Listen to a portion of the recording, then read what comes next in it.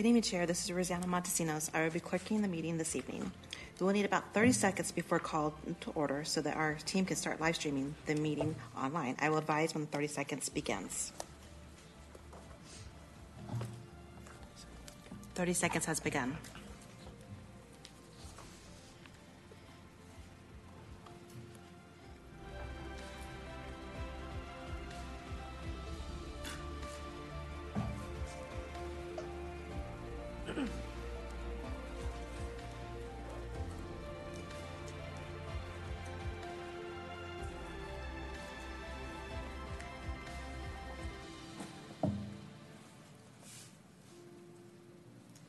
Good evening and welcome to June 15th, 2020. One moment, Chair. We haven't started. Sorry.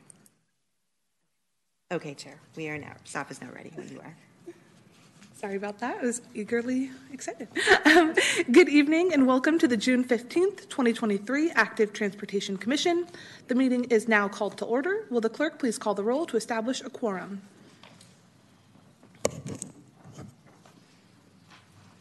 Good evening. Welcome to yes, thank you, Chair. Commissioner Banks? Absent. Commissioner Brazil? Present. Commissioner Gibson? Present. Commissioner Gonzalez? Present. Commissioner Harris? Present. Commissioner Hodel? Present. Commissioner Hoped? Hoped. Here. Commissioner Lee?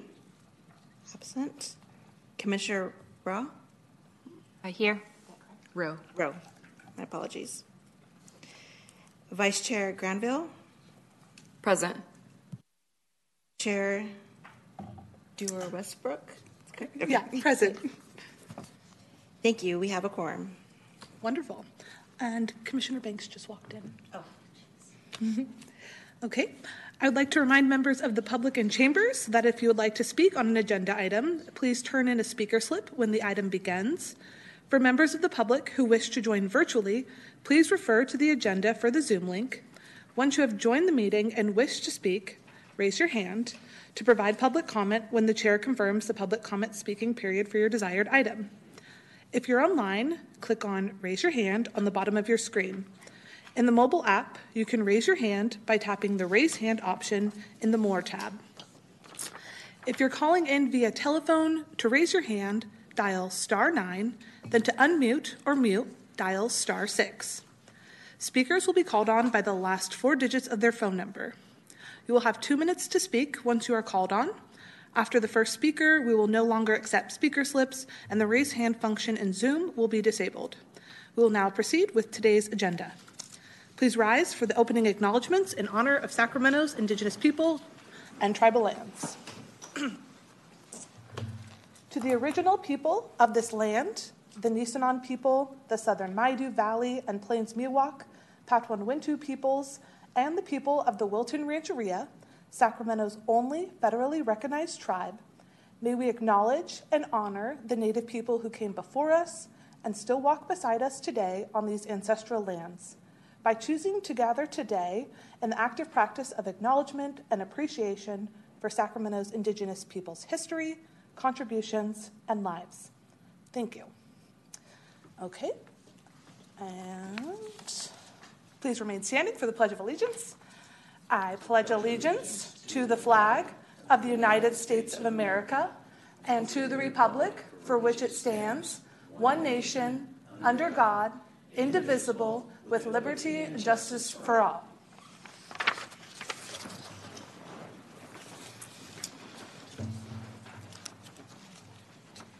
Okay. Our first business today is approval of the consent calendar. Clerk, are there any members of the public who wish to speak on the consent calendar? Thank you, Chair. I have no speaker slips and no speakers with their hands raised on this item.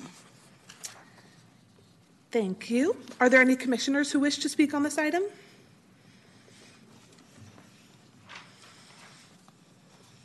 Madam Chair, I move for approval. Great. I have a motion from Commissioner Hott. I'll second. And a second from Commissioner Brazel.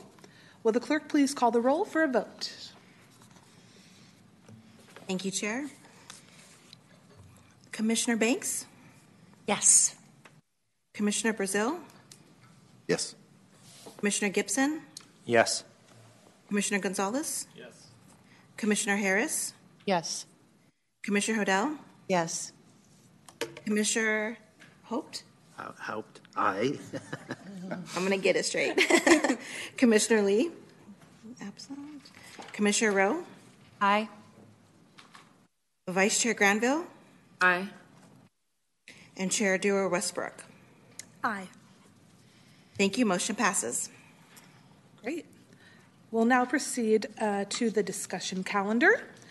Our first item today is item number 3, public review of the draft Sacramento 2040 General Plan and Climate Action and Adaptation Plan. Is there a staff presentation?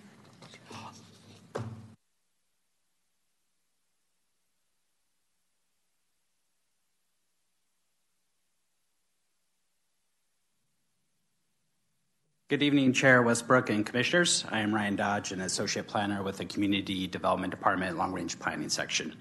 With me today is Remy Mendoza here, Senior Planner and Project Manager for the General Plan, and we have Vic Randall, Senior Planner and Project Manager for the Climate Action and Adaptation Plan, who is online.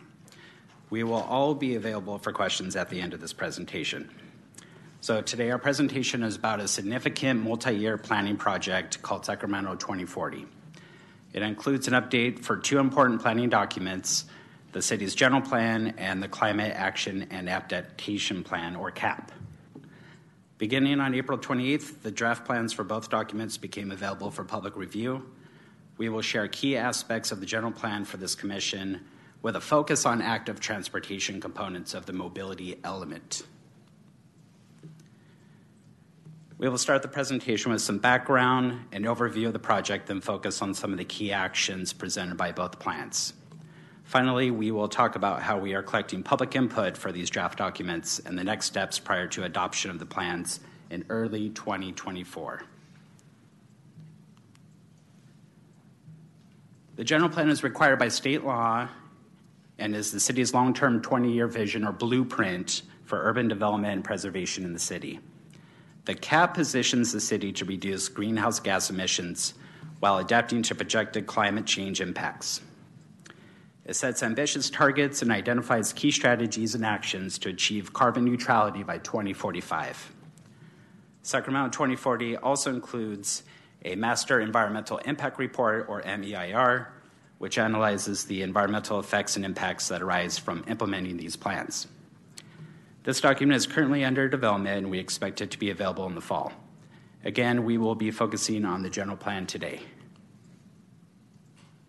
We are updating the general plan because it's been over 10 years since we've done a comprehensive update. Second, Sacramento is one of the fastest growing cities in California and projects to grow in jobs and housing by the numbers shown on this slide. We want to make sure we are planning accordingly and growing responsibly. Third, this is an opportunity to address issues, trends, and opportunities, such as how to address the effects of climate change. This pyramid depicts the general plan in relation to other planning tools and documents. At the top of the pyramid is the general plan, which serves as an overarching umbrella document for other plans and codes. The general plan is more long-term and more general. All other specific plans, ordinances, and codes must be consistent with the general plan. This includes some parallel efforts underway, such as the Streets for People Active Transportation Plan. The general plan addresses statutory requirements for the circulation element per state law, which is what we call the mobility element, as well as the policy framework to balance walking, bicycling, riding transit, and driving within a multimodal network. The Active Transportation Plan will act as Sacramento's primary implementation tool to address active transportation needs citywide.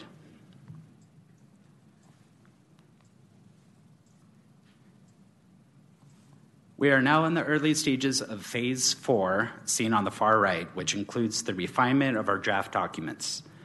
These documents were informed by lots of input in Phases 1 and 2, where we heard from thousands of community members. From this input, we developed a vision and set of guiding principles that the Council adopted in 2019, then 10 key strategies that the Council adopted in 2021. Since then, we have been actively working in Phase 3 for the past 2 years, writing and refining these policies, working across departments, and doing our best to make sure these documents incorporate best practices and reflect the community's vision. Now in Phase 4, we are taking the draft documents back to the community to make sure we have got it right. In these next 2 slides, we summarize the outreach we conducted in Phases 1 and 2. Our efforts have included community plan area workshops, community listening sessions, environmental justice working group meetings, and youth-focused outreach. Phase 2 included virtual workshops and a scientific survey. Between the 2 phases, we were able to engage thousands of residents. We will also be conducting more outreach this summer, which I will touch on later in the presentation. The general plan document is organized into 4 parts. Part 1 includes the introduction as well as the sustainability and equity chapter, which underscores our efforts to weave sustainability and equity throughout the general plan. It also includes indicators to help track our progress towards a more equitable and sustainable city. Part 2 is the heart of the general plan. It contains the goals, policies, and implementing actions that will guide development in the city over a 20-year planning horizon. It includes 8 elements, including the youth, parks, recreation, and open space element, mobility element, and environmental justice element, just to name a few. Part 3 includes the 10 community plans and special study areas. The community plans include additional community-specific policies that complement the citywide policies found in Part 2. Part 4 is about administration and implementation of the general plan. A large portion of this part includes the implementation table, which lists all of the implementing actions in the general plan. And the appendices include vision and guiding principles, glossary, and some photo credits. The Climate Action and Adaptation Plan, or CAP, includes a greenhouse gas inventory, measures and actions to reduce greenhouse gas emissions, a path to reach citywide carbon neutrality by 2045, a climate change vulnerability assessment, and strategies for adapting to projected impacts of climate change.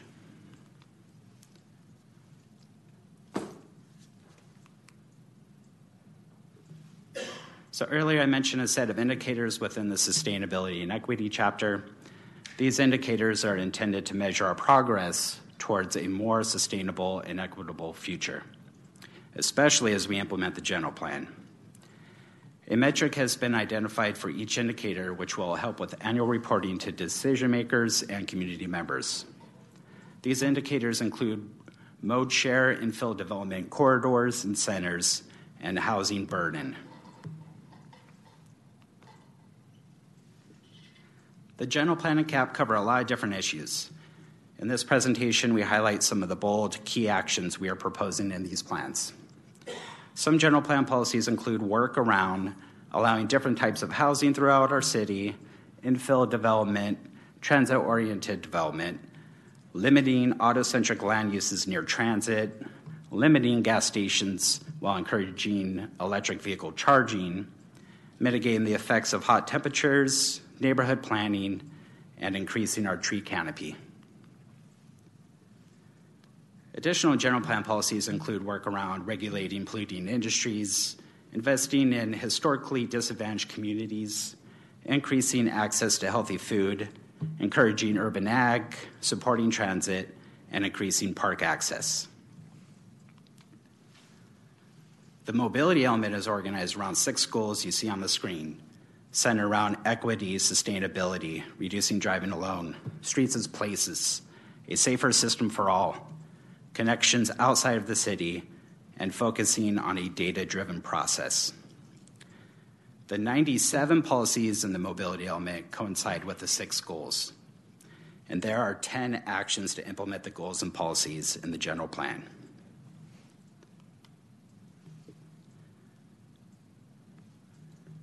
So key moves related to active transportation include striving to increase bicycling and walking citywide so the city can meet its equity, reduce vehicle miles traveled, and sustainability goals. It foster additional walking and bicycling connections to light rail stations and strengthen existing connections to enhance first and last mile connectivity.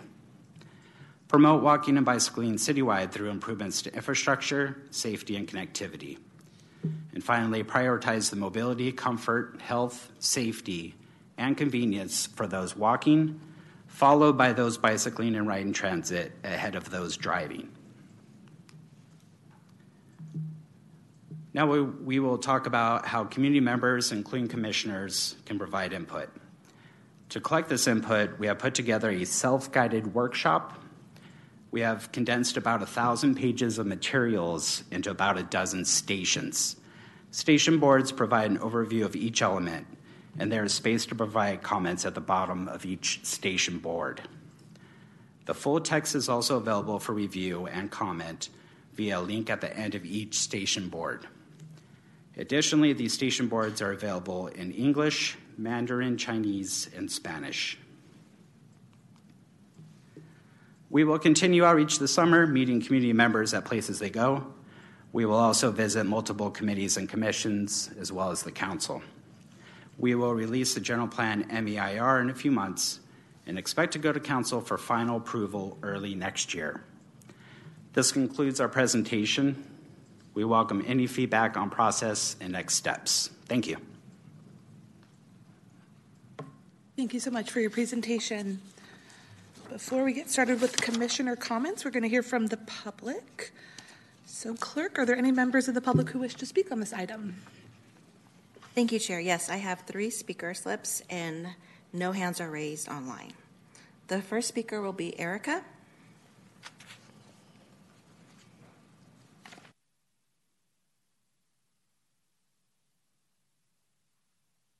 Hello. Thank you for having me this evening, and I appreciate the presentation.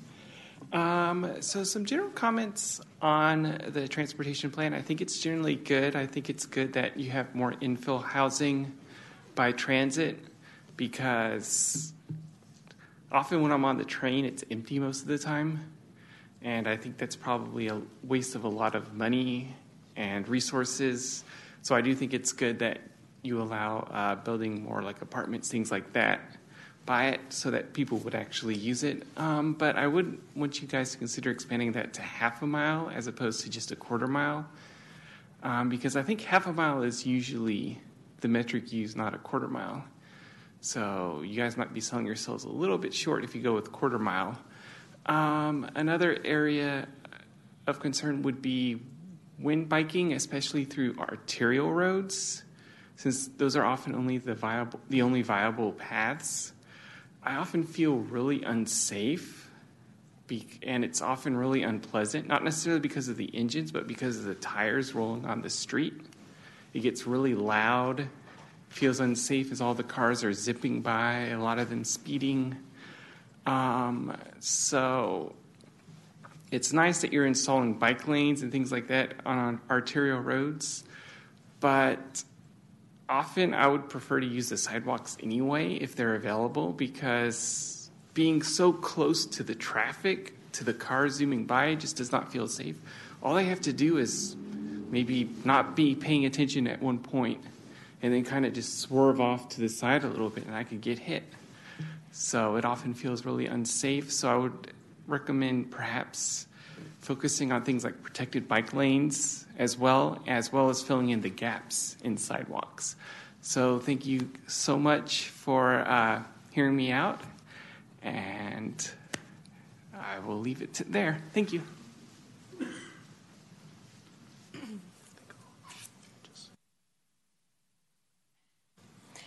Thank you. The next speaker will be Dan.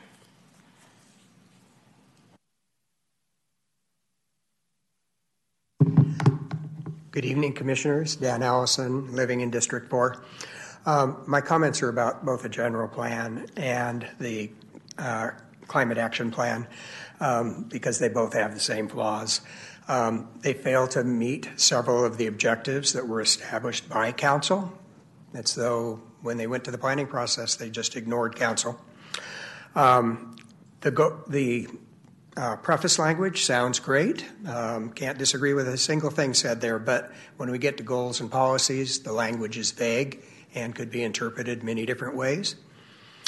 The entire effort relies far too much on EVs, over which the city has almost no control other than perhaps providing charging stations, and SMUD actions, over which the city has almost no control. And the Mayor's Climate Commission, it was completely pretty much ignored in both of these documents as though it had never happened and didn't exist. Thank you.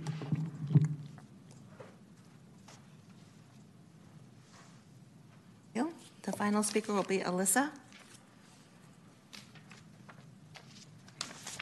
Hi, good evening. My name is Elisa Lee. I'm a District 4 resident in the New Era neighborhood. I myself don't own a car, and I also use bike and walking to get around. And while I am really excited about the soft language in the plan, it's all in the details that I feel it falls very short. It continues to orient most of the residents of the city to rely on cars. It's very self-conflicting about how to achieve the outcomes of air and noise pollution reduction, which almost never interact with cars as the source.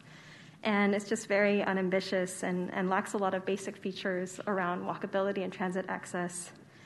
What I want to speak on is urgency and equity. It's really not an option to keep structuring our city for cars. And I know that you all agree with this, but the actual details of the plan, I feel like the outcomes are to move people who are affluent, able-bodied, or very ideologically motivated to bike and take transit rather than a wholesale shift away from car dependency. For example, in Table 2.1, there's a call for a VMT per capita reduction of 20% by 2030 and 30% by 2045. And it's clearly stated the benefits of reducing VMTs, but if the stated outcome is to reduce pollution, it should be overall VMTs that are reduced, not per capita, especially as the city continues to be growing and will continue to be supported for more cars to come in. Roadway reallocations was really disappointing because this is one of the most important things that the city can actually have control over to make streets safer and should be determined by more than just fatalities, but really thrivability and the ability for all people to really have a thriving life, not just not get killed. Thank you. Your time is up. Thank you. Thank you, Chair. I have no more speakers. Thank you, and thank you for everyone who took the time to come and speak today. Are there any commissioners who wish to speak on this item? Okay. Commissioner Gibson. I want to first thank city staff for this general plan. It does begin moving us in the correct direction about addressing our climate goals and addressing Vision Zero. However, I do like to make a first comment that I don't believe we go far enough to achieve the city's vision for addressing climate action and Vision Zero, as stated by previous council policy.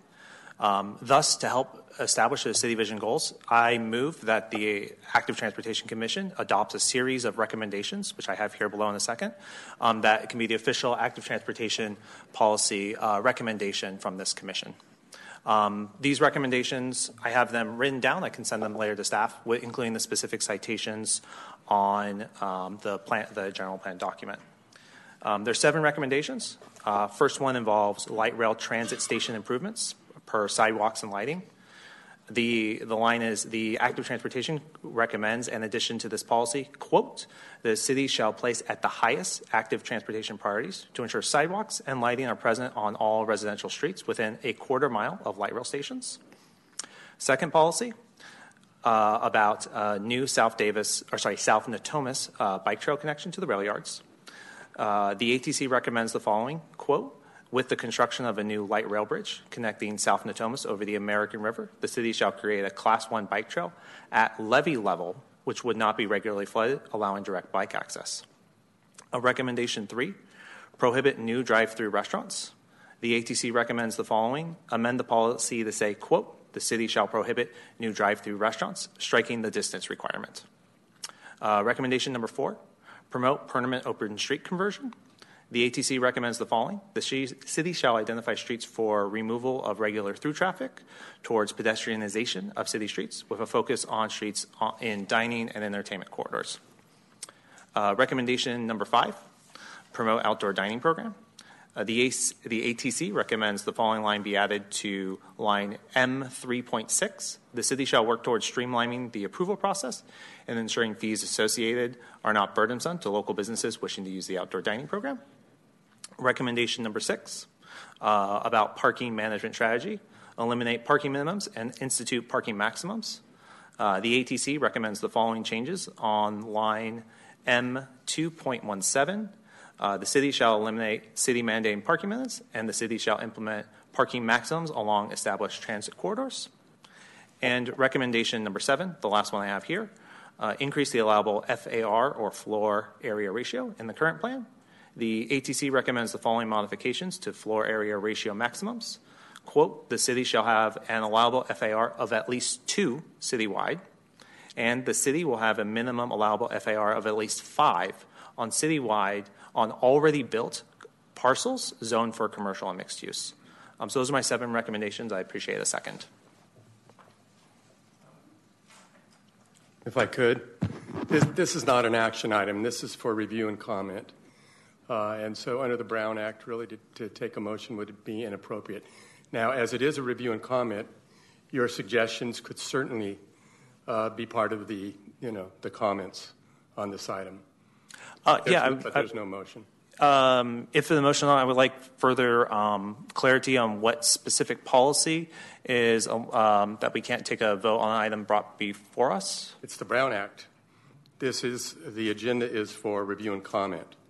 If you were going to take a motion, that needed to be in the agenda. Well, I understand if that's the decision that we can't, as the active transportation, take a vote at this meeting. Is there any other way that this commission can take a formal vote on formal recommendations for this policy area, either tonight or at another time? If you wanted to put it on a future agenda, you could make those recommendations. You are an advisory body, and so you have made your advice. These are some of the comments that will be taken into consideration on these items. So that may be sufficient. Thank you for the clarification. I do find it unfortunate that as a commission we cannot take a formal position since on the commissioner's handbook, primary role of commission is to increase public input and participation. Make recommendations to city staff and council is listed in the commissioner handbook. If that's the law, I understand we can't move forward. And it sounds like we might need to discuss what the purview of the commission is in the future with elected leaders if they want to reevaluate. And also, I do want to follow up. So I know previous plans we've seen that we are allowed to take a vote on. What would be the fundamental difference between reviewing the general plan today versus some of the other items we regularly see? I'm not sure if I understood the question. Sorry, I'll rephrase. I recognize that it's a city policy that we cannot, or the Brown Act. City policy, it's the Brown Act. Thank you for clarification. I know we take votes on other policies. Because this is not an action item, what would make this an action item versus some other items that have been brought before us? The recommendation.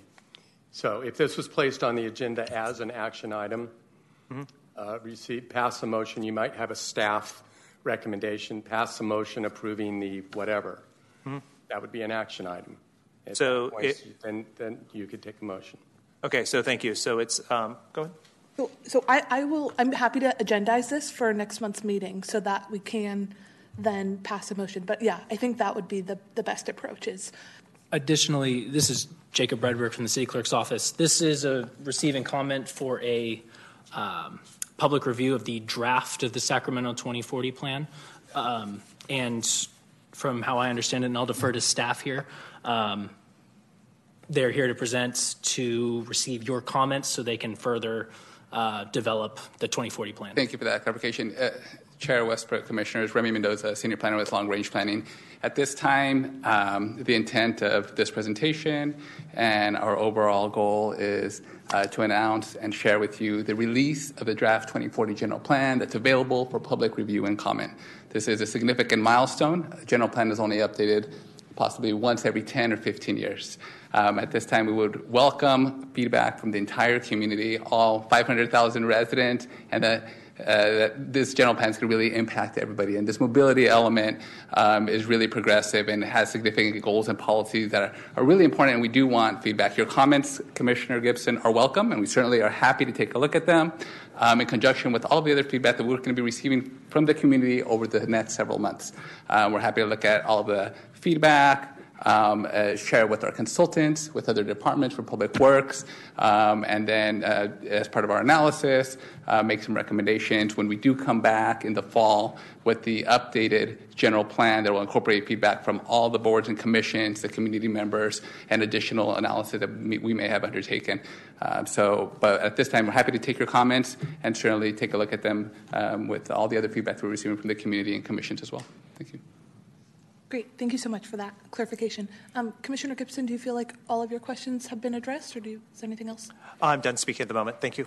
Okay, great. And thank you again for sharing. I have one quick question, and then I'll continue on to other commissioners. For the comments that you are receiving, will those all be combined and posted online for the community to see what was received? Yeah, absolutely. Great question. So as Ryan indicated in his presentation, we certainly want to create a transparent process where the community is able to see the feedback that's being provided on the general plan. And so what we've done is on SAC2040gp.org, our project website, we have a link to a self-guided workshop.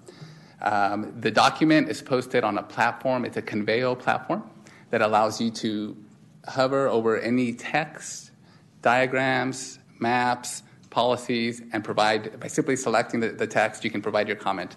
So you can say, this policy, I would like to see it made stronger with some recommended language, or I give my thumbs up. I think that this is a good direction the city is going with these goals, and I'm in support of this goal. Or you can go, if you just want to spend 10 minutes and quickly review it, you can review a summary. Or if you want to spend 10 hours and review the entire chapter and write additional text or language that you'd like to see in there, you can do that as well.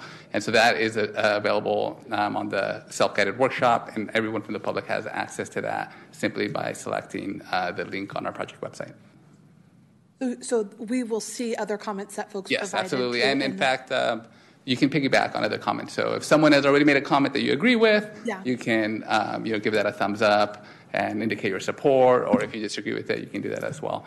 We want to get a good sense of, from the entire community, what the feedback is on any of the mobility policies, active transportation policies, or any of the other policies and the many elements of the general plan. Great, that's helpful. Yeah. Is there any intention from staff to respond to comments that are not going to be incorporated within the general plan? Yes, we do. We do plan. Currently, we are making some rounds with boards and commissions, including tonight. We're also going to Planning Design Commission, the Youth Commission, the Disabilities Advisory Commission, the Parks Community Enrichment Commission. We're going to try to go as many commissions as possible. We're going to look at the feedback that we received from the commissions, along with the community input, summarize the major themes of feedback that we're receiving, provide a overall report when we bring the general plan back for action with a summary of what the recommendations were and whether what staff recommendation is, whether we support the change, recommend a modification, or feel that the change is not appropriate at this time. Great. Thank you so much. Commissioner Hodel. Yeah, I think the CAP goals and expectations are way, way too low. 6%, a goal of 6% for active transportation when the Mayor's Commission says 30% by 2030 and 40% by 2045. So that 6% is way too low. If your policies all are geared toward that, then that's kind of your cap. If you aim higher, you can get better results. But I think that active transportation and the other things that have been mentioned need to be elevated in importance. Thank you, Commissioner Huddle. That's good feedback, and it's feedback that we're hearing from others as well. I would state that we do feel that our goals are aligned with the Mayor's Commission on Climate Change recommendations, in particular with prioritizing funding for active transportation. The Mayor's Commission on Climate Change report did not substantiate the greenhouse gas emission reductions, and there was not necessarily substantial evidence for the high targets. As part of a climate action adaptation plan, we do have to provide substantial evidence that we are able to meet the targets that we're setting in the climate action and the general plan. Based on technical analysis, the data points, the substantial evidence, the data indicates that these are the realistic targets that we can hit. We'd love to see higher targets. We do update the general plan every 5 years, and we can revisit that as well. And not all of our policies aren't necessarily geared towards that target. We are encouraging revitalization and densification of transit corridors, areas around light rail stations, and we do hope that as development occurs, that will help support and increase the mode shift for more active transportation. Commissioner Banks. Yeah, first let me apologize for being late. I had a flat tire riding over here. Apologize. Also why I'm so hot. Thank you for the presentation. I'm in agreement with Commissioner Hodel and a number of other people here about these targets being a little bit too low. I had the opportunity to sit on the TAC for the active transportation for the Mayor's Commission of Climate Change, and I know we had plenty of debate and discussion about higher targets, and I completely agree with Commissioner Hodel that if we don't aim high, we're not going to get to where we need to be, especially given that the landscape is regularly changing. I mean, some of the early feedback that you all did in terms of community engagement was in 2019, prior to COVID, and maybe not even at the peak of our high wildfire seasons. I can't remember that far back, but it's that kind of quick change that I think we need to be paying attention to. And if we don't set high standards, it doesn't allow us to keep reaching for those higher goals given the changing landscape at all times. So I really encourage you to think stronger about that. The other thing I'm curious about, and that is, and I haven't read the general plan in its entirety, but I can't remember, is in the part 4 where the implementation is there financial information there so we have ideas about how much it's going to cost to do some of the things? Because we all know that active transportation is one of the least expensive things that y'all can do to encourage people to, ride their bike, walk, et cetera, for better walkability and bikeability, and that it will help us with congestion and help us with our climate goals. So I'm curious about the financial aspect of it. Yeah, thank you, Commissioner Banks, for that question. The general plan does include the implementation actions in Part 4, as you indicated, as well as the time frame for those actions and the responsible entities for carrying those out. With respect to the active transportation cost, the Climate Action and Adaptation Plan did look at some analysis on what the cost would be for some of these. So there is a technical report that we have that we're happy to make available on our website and share that has some estimate for some of these funding costs. And you're right, they are in the millions and millions of dollars, right? So they're very expensive, and that's part of the challenge as well with facilitating this mode change, which we would love to see it be much higher as well. Thank you. One other thing, and then I'll give up the floor.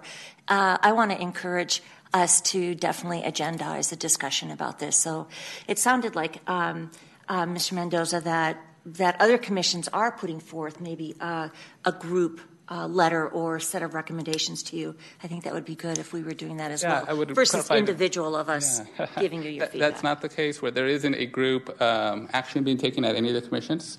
Or a formal recommendation being taken, but certainly comments that are provided by any of the commissioners, we're happy to take a look at those.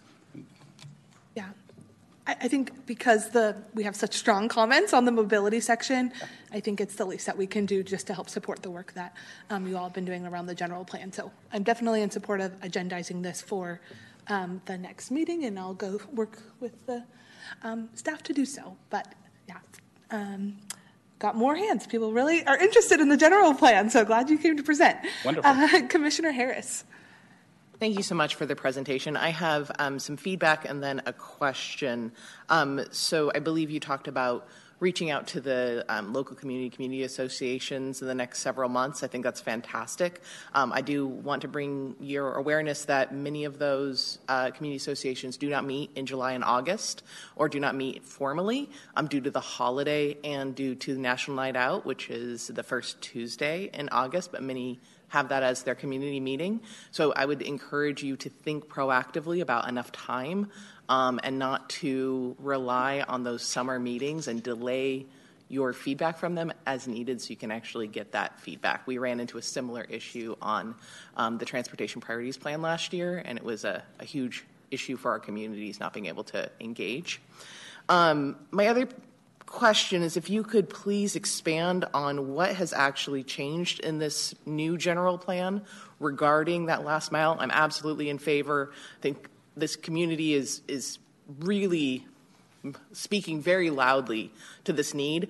I'd like to know what's changed, though, because I have the North Sacramento Community Plan from 2015, which is linked in the current general plan, but it dates to 2015, and it states that the plan will embody both the state and city's vision of intensified development near transit and mixed-use activity centers, which in turn will lead to increased walking and reduced automobile use. And I'm sure there's a mobility element for every area, but in the North Sacramento community plan, we have M1.1, which says the city shall carry out improvements for the streets that lack sidewalks and street lighting and are under heavy use by pedestrians or will not be improved through new development and assessment districts. And as we all know on this commission, there's a huge funding issue, and usually it's only the items that meet public health and safety areas, the Vision Zero areas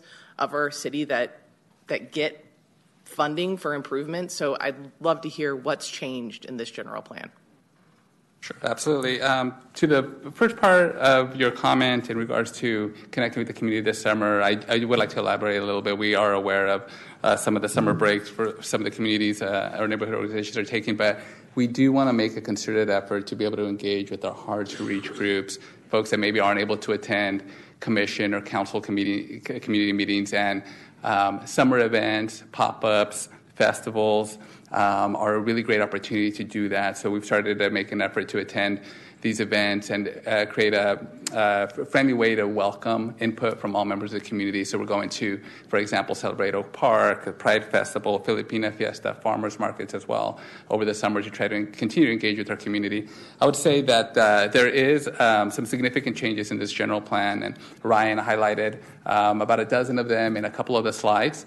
But overall, I would say that sustainability and equity has consistently been the common theme that we heard from the community that are the two most important components to integrate as we plan for the next 20 years. Because this general plan is a long-term plan. It's intended to be general for the next 20 years.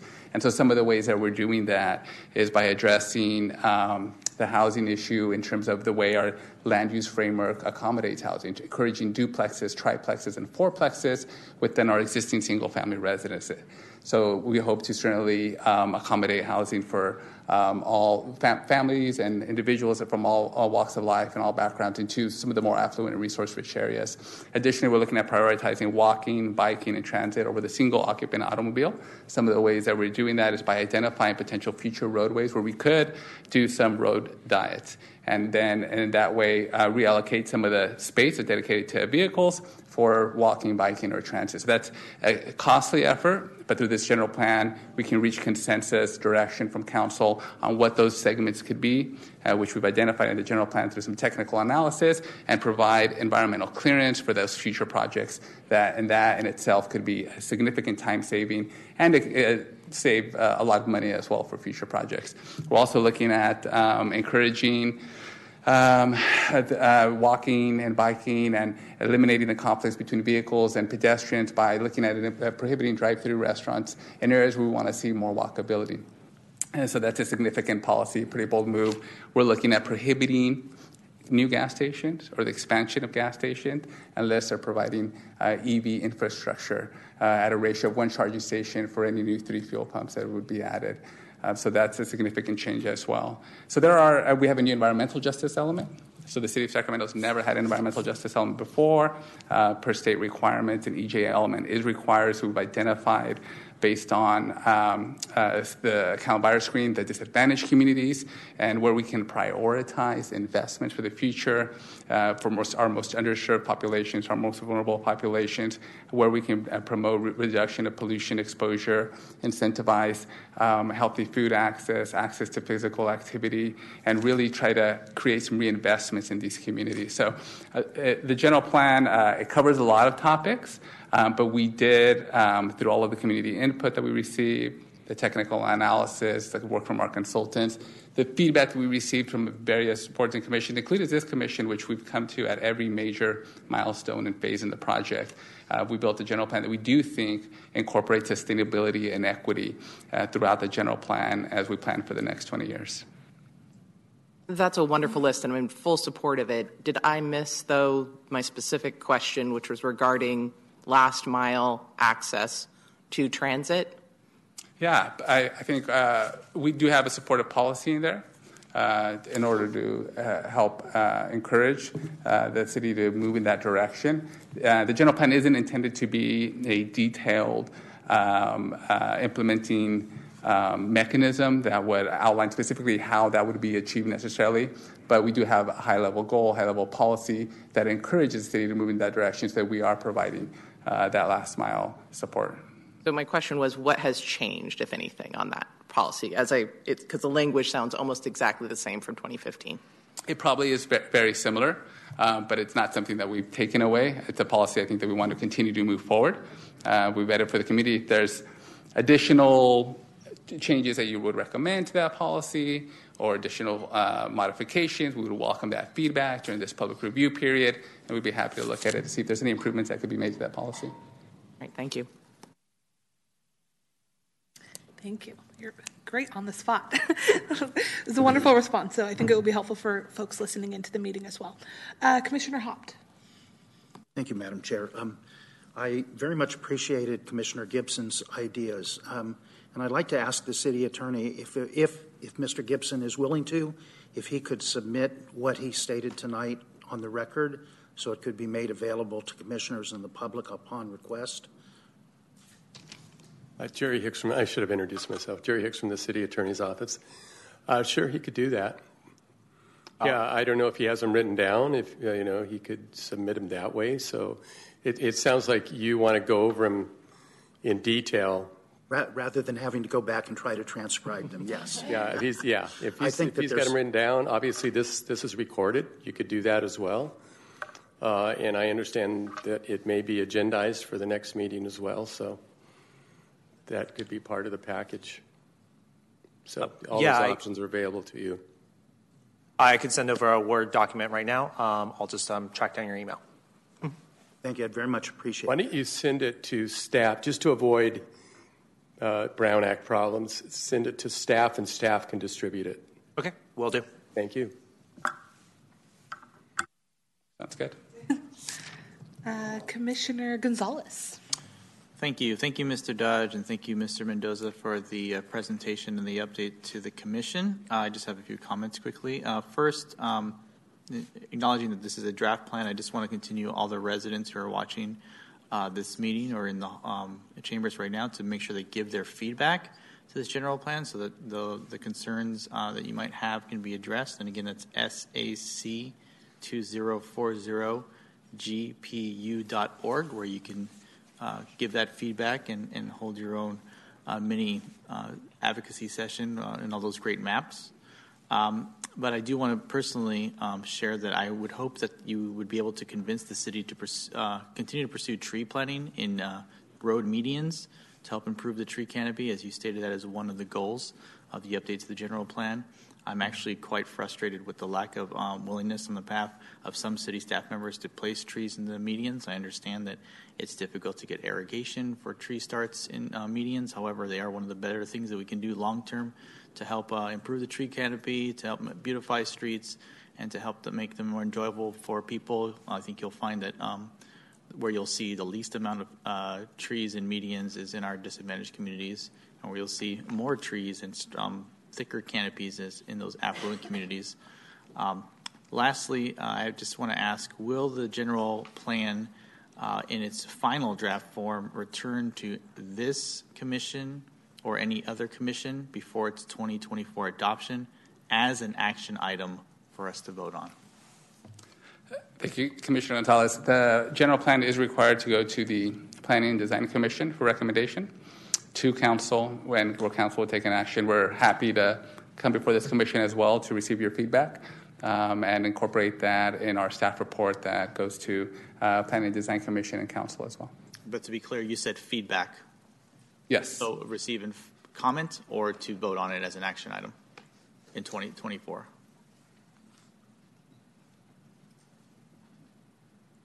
I'm trying to think that one through. Remy, right? Yes. As Remy said, the requirement is that it goes through planning and design. Let me think about that one. I think either way, whether it is a vote or whether you provide your recommendations, they're going to reach council one way or another. But let me think about that, and I'll talk to Kurt, who usually is the city attorney here, and come up with an answer for you. I'd appreciate that. I feel like this evening we've demonstrated that there's a willingness on the commission to give that vote officially. And I think it actually may be premature at this time to do that because it is a draft plan, and I do appreciate having the opportunity to all of us to share our comments and feedback through the online portal.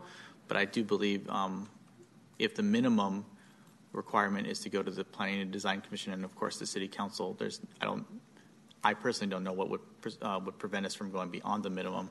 And since active transportation is such a large component of some of our climate goals, I would hope that it would be deemed appropriate to come back to this body prior to the 2024 final adoption for a vote. Thank you. I will absolutely yield to the City Attorney's Office for the final say, but with our projects, we typically come to this group and ask for forward a recommendation to council prior to the final plan going to council. Yeah, and I'm leaning in that direction because I think it makes more sense to have this body speak as one when you're making recommendations to council.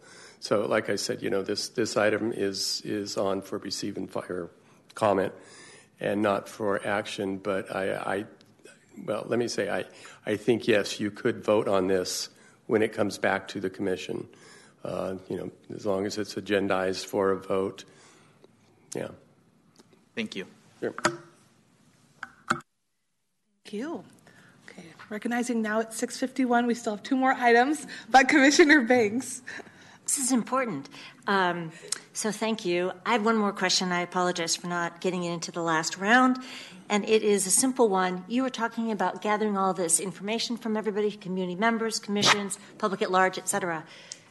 There are many times when public engagement happens and it's all over the place and it almost needs a threshold of, or like a nexus, if you will, of idea to push it into a plan so that the changes do get made. I'm curious what that process is for you all because there will be some information, I think, that comes from the community that is really clear, and there's some other stuff that might be sort of fuzzy. I'm curious what that threshold might be that the actual changes get made into the plan for the draft to the final. Sure. Thank you, Commissioner Banks. I think any of the feedback that we receive is going to be considered and looked at closely. And if there's a good justification for making a change, we'll certainly look at it, and if it makes sense, it's consistent with the vision that was laid out with the plan, consistent with the key strategies that were adopted by council, consistent with the adopted land use map, proposed roadway changes, and key strategies, and the direction that was provided by council in preparation of this general plan. I think it would make sense to incorporate that. So that's something we'll be looking at. I'm starting to hear sort of a rubric of criteria that you would create to see whether or not something comes forward or a number of things that come forward that might get into the final plan that's not currently in the draft plan. Is that correct? Well, the rubric I was presented was sort of our framework for building the plan and over a multi-year process. And now we're in the final stage. We've incorporated a lot of the feedback that we have received in each of the key phases where we did receive a lot of community input. We did conduct a scientific survey. We have received input from boards and commissions through each of the key steps in developing this plan. And so now at this final stage, I think we want to confirm if we got it right. If there's any red flags, if we missed anything, we'd love to welcome that feedback and take a look at things closely based on the feedback that we receive. Okay, not quite getting it, but that's okay. Commissioner Hodel. Quick question. You said that the SAC2040GPU.org closes, I guess the feedback window closes in August. Is there a firm date, August something?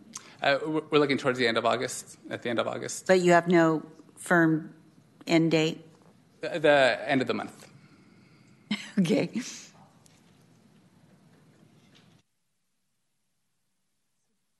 That might be an issue for us because we don't meet in July. So if we had so it would maybe, we would, if there's a possibility of it moving to September or something, because if we agendize it for the August meeting and then vote on it, and then you're done with your process already, by then that doesn't make a lot of sense.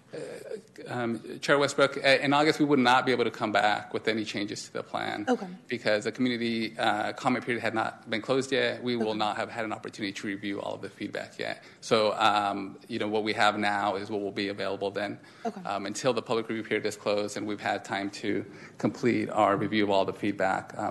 At that time, then we'll incorporate additional review and changes to the general plan.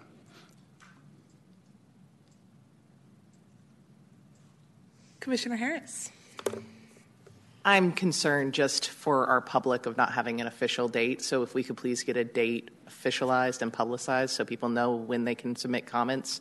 I think this is a hot issue for many people in our community. And I'd like to see that date made official and shared as soon as possible with this body. Sounds good. Thanks, Commissioner. We'll certainly update our website as necessary. Commissioner Gibson. So I wasn't aware that we were not having a meeting next month for a process to discuss whether mine or others are either voted up or down on. I just want to express my concern that the council won't be able to see what this body agrees on either unanimously or as a majority for a list of, I guess, formal comments as opposed to recommendations if they get agenda. I just want to express that concern. Commissioner, I think there's still plenty of time. We will not be going to City Council until 2024. So there is still a lot of time that we're going to take in reviewing all of the feedback that we receive from the community. And we don't anticipate going to Council until next year. So preparing the final plan will still take us some time in the fall and early winter before we're able to do that. But aren't you presenting the draft next month at Council? Yes, for discussion as well, for review and comment. Okay, thank you. Vice Chair Granville. Wow, it automatically unmuted. Awesome. Thanks, Chair. And Rosanna. Yeah, it sounds like we could have a discussion in August and submit our comments as a body before the close of the position or individually before the close of the comment period, and then receive it and vote on it later on in the year. Is that correct? Commissioner Granville, I would say to clarify, so we have a draft plan now that you've seen. We're happy to take the comments now as well. Consider them with all of the feedback that we're going to receive from the community. And then modify the plan as we prepare the final plan for adoption. And at that time, be able to come to the commission and share with you the changes that are being made to the plan based on your feedback, comments that we receive from the entire community. If it would otherwise, before that time frame, you would just be seeing the same plan that's before you now. Yeah. All right. Well, thank you so much, Remy. Really appreciate you walking us through this presentation today and taking all of our questions this evening. I think if there is no additional hands, we are going to move on to the next item. So yeah, this was receive and file, so no vote, as we've thoroughly discussed, is not taking place tonight. But I really appreciate both your presentations, and yeah, Chair hopefully Westbrook, come back. Commissioners, thank you for the discussion and for your wonderful feedback. Appreciate it. Thank you so much. Okay. Our next item is item 4, Sacramento River Parkway Project. This is also for receive and comment. Is there a staff presentation? Hello, that's me.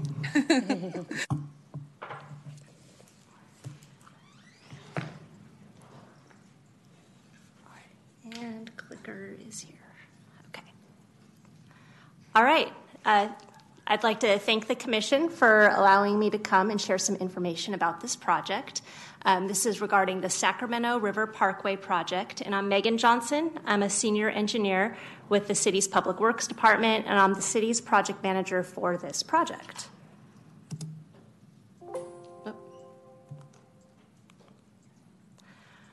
All right, so as Californians, we are absolutely blessed with an abundance of beautiful natural resources, whether it's our beaches, lakes, or rivers.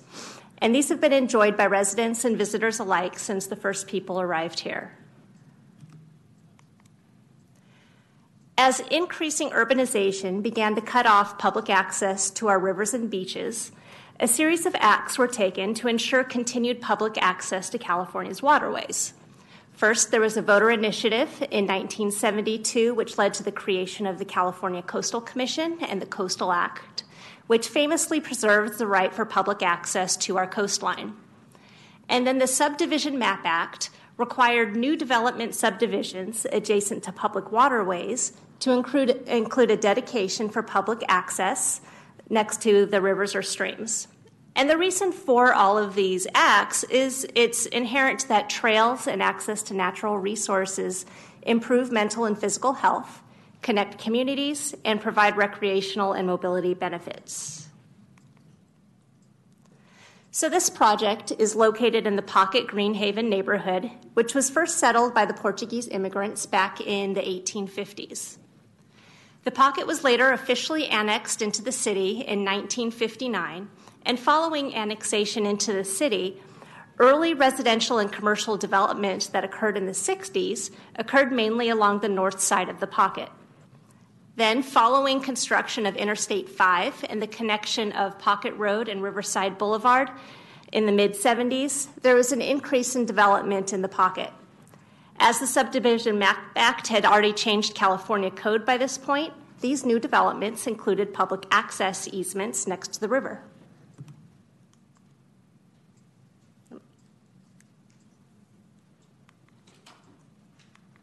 Okay. So this is an overview of the planning that's occurred for the Sacramento River Parkway Trail Project.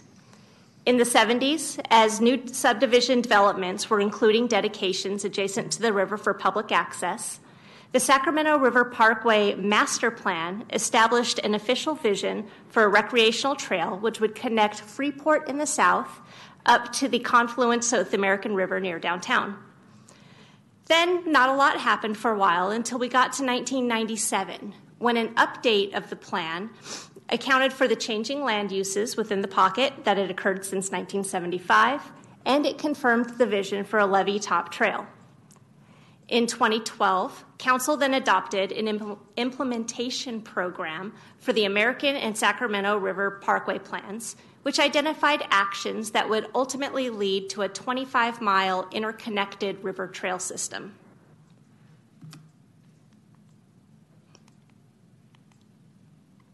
So this shows a map from the 2012 implementation plan, which shows the vision for that ultimate interconnected trail system along the American and Sacramento rivers. Along the Sacramento River, following the adoption of the master plan in 1975, the city started working away towards that vision. Completing this Sacramento River Parkway plan in the project will close the largest remaining gap along the Sacramento River. So now to review the timeline of this engineering project. In 2015, we started taking concrete steps towards implementation of the project. Our first steps were small, attempting to tackle it in short segments using local funds. First, we started working on a locally funded project between Garcia Bend Park and Pocket Canal. Then, in 2017, Council gave direction to develop a locally funded project that would extend that work from Pocket Canal up to Arabella Way. And these efforts made progress. However, as federal and state grant programs began to prioritize significant amounts of funding for bike and pedestrian facilities, we saw an opportunity to leverage our local funds to bring in more federal and state funds, which lets us stretch our limited local dollars a lot farther. So in 2021, we were awarded federal funds for the environmental clearance and preliminary engineering for the full stretch in the pocket, and we kicked this effort off officially in 2022. So we did lose some momentum with this change in strategy, but it allows us to have a cohesive engagement, planning, and design process rather than just piecemealing the segments together. So now to discuss our current project. This map shows our project location, which is in the Pocket Greenhaven neighborhood of Sacramento. The proposed path will run atop the existing east levee of the Sacramento River from Garcia Bend Park in the south up to Zacharias Park in the north. The proposed path will connect to existing bike and pedestrian paths on the levee, running south of Garcia Bend Park and north of Zacharias Park. And it will connect to the Pocket Canal trail system running through the center of the community. Now, in addition to building the new path on top of the levee, the project is also going to provide for new access ramps for people to access it. So we're going to be looking to identify, design, and construct about 5 to 6 new neighborhood access ramps as part of this project. So here's an overview of where we're at with this process. We're still in the early phases. We're working through the preliminary engineering and environmental clearance phase. For the environmental clearance phase, we'll be clearing it through CEQA, or the California Environmental Quality Act, as we do for all of our projects. And because we have federal funds on this project, we'll also be getting NEPA clearance through the National Environmental Policy Act. Much of the engineering aspect of this job is going to be pretty straightforward when it comes down to it. Designing a paved path on top of a levee is not rocket science, but the bulk of the work is going to be centered around the selection of those access ramps. And then as part of this phase, we have been and will continue to be doing public engagement. So as I mentioned, a big effort has centered around identifying where those new neighborhood access ramps would be. There are already a lot of access ramps along the levee, whether they're for flood control purposes or for maintenance purposes or informal footpaths that have just developed over time as people try to get to the levee. Almost none of these are universally accessible. Our goal is to provide ADA accessible ramps for community use. So we started off by reviewing all of these potential locations, and we looked at potential issues like right-of-way, overall feasibility, impacts to trees, visibility from the street. There were a bunch of things we looked at, and then we identified our focus down to the top 8 strongest contenders, as shown here.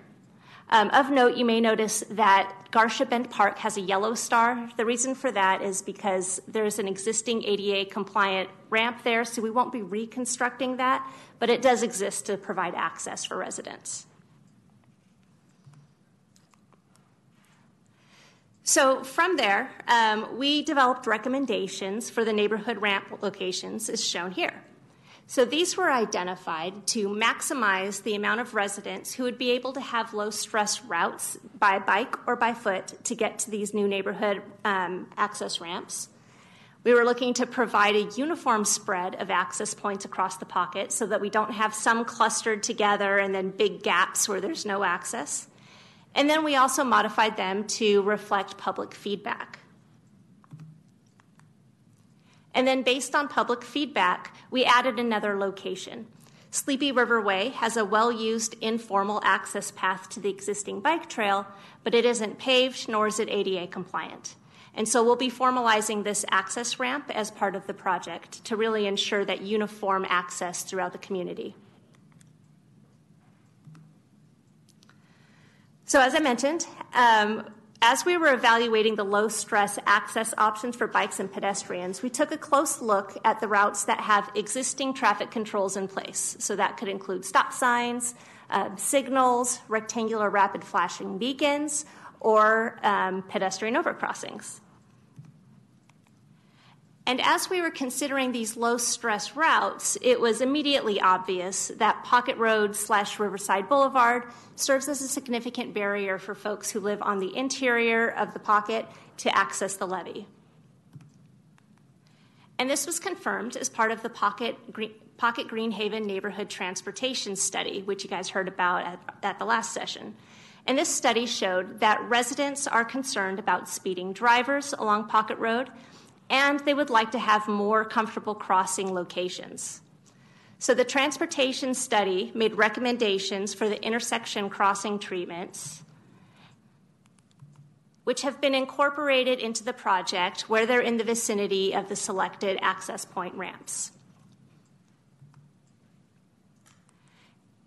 Now, you may have noticed that there are two potential access ramps that are really close together, and you just heard me say that I didn't want to have them clustered. So the reason for that is because we're still actually working through the logistics on how to make a good, feasible connection between the Sacramento River Parkway Trail on the levee and the Pocket Canal system. For years, this connection was anticipated to occur using the access road of the city-owned Sump Station number 132, which is conveniently directly across the street from the Pocket Canal trails. So we would run the ramp through there along the access road, put in a pedestrian signal, and the connection is flawless. This shows the access road in question, along with some of the early concepts for the trail connection. And this is kind of my quick little rendering of what that would look like. However, as we've been working through the plans and coordinating with the Department of Utilities, DOU has expressed some concerns with the trail impeding their ability to bring in large, heavy equipment to maintain their sump station. They have to be able to maneuver around big cranes and other equipment, which requires pretty much the full width of that existing access road. In addition, the original concepts had provided a long ramp traversing the side of the levee to provide a comfortable slope for bicyclists and pedestrians. And this ramp crosses the station's outfall pipes. DOU has some concerns about the longevity of this ramp as they need to be able to maintain and replace these outfall pipes. So we're looking at options on how to work around the constraints that we have with making sure that the sump station can operate as it needs to. And one of the options that we're evaluating is to use the landscape strip that's adjacent to that access driveway on the north side of the canal. So in this photo, the landscape strip looks super wide based on the angle that I took it at, but it does vary in width. And when taking into account the space needed for retaining walls to make up the elevation differences and fencing, it's likely that the path would need to be narrower than what we would ideally want and what we would have done with the original vision. In addition, because we're not benefiting from that long run of the alignment of the ramp to make up the elevation difference as we climb up the levee, we may be needing to look at steeper slopes. So they would still be ADA compliant, of course, but we might need to look at including landings and handrailing and things like that to make up that grade difference. Other potential elements that we'll be taking into account is there will be more tree removals with this alignment, which has, we're the city of trees. We don't like to take out trees, and these residents probably like the shade for their backyard. So we'll be taking that into account, as well as the costs of walls and fencing. But this location does offer really great connections to the Pocket Canal trails. Another option we're looking into is along the undeveloped south side of the canal. Now, due to some space constraints, this would also potentially need to be a narrower path than what we would ideally use, but it does have a flat shelf for a path and it has nice shade. Similar to the north side option, the ramp ascent up the slope would likely be shorter, requiring the steeper ADA slopes with landings and handrails. And the alignment would require a somewhat costly relocation of a SMUD transformer. But this alignment is preferred by DOU if we're going to be using their location because it's not near heavy equipment operations. This alignment would still be able to provide a direct connection to the pocket canal trails that run on the south side of the levee. So we would just put in the pedestrian signal there and it would be an easy connection.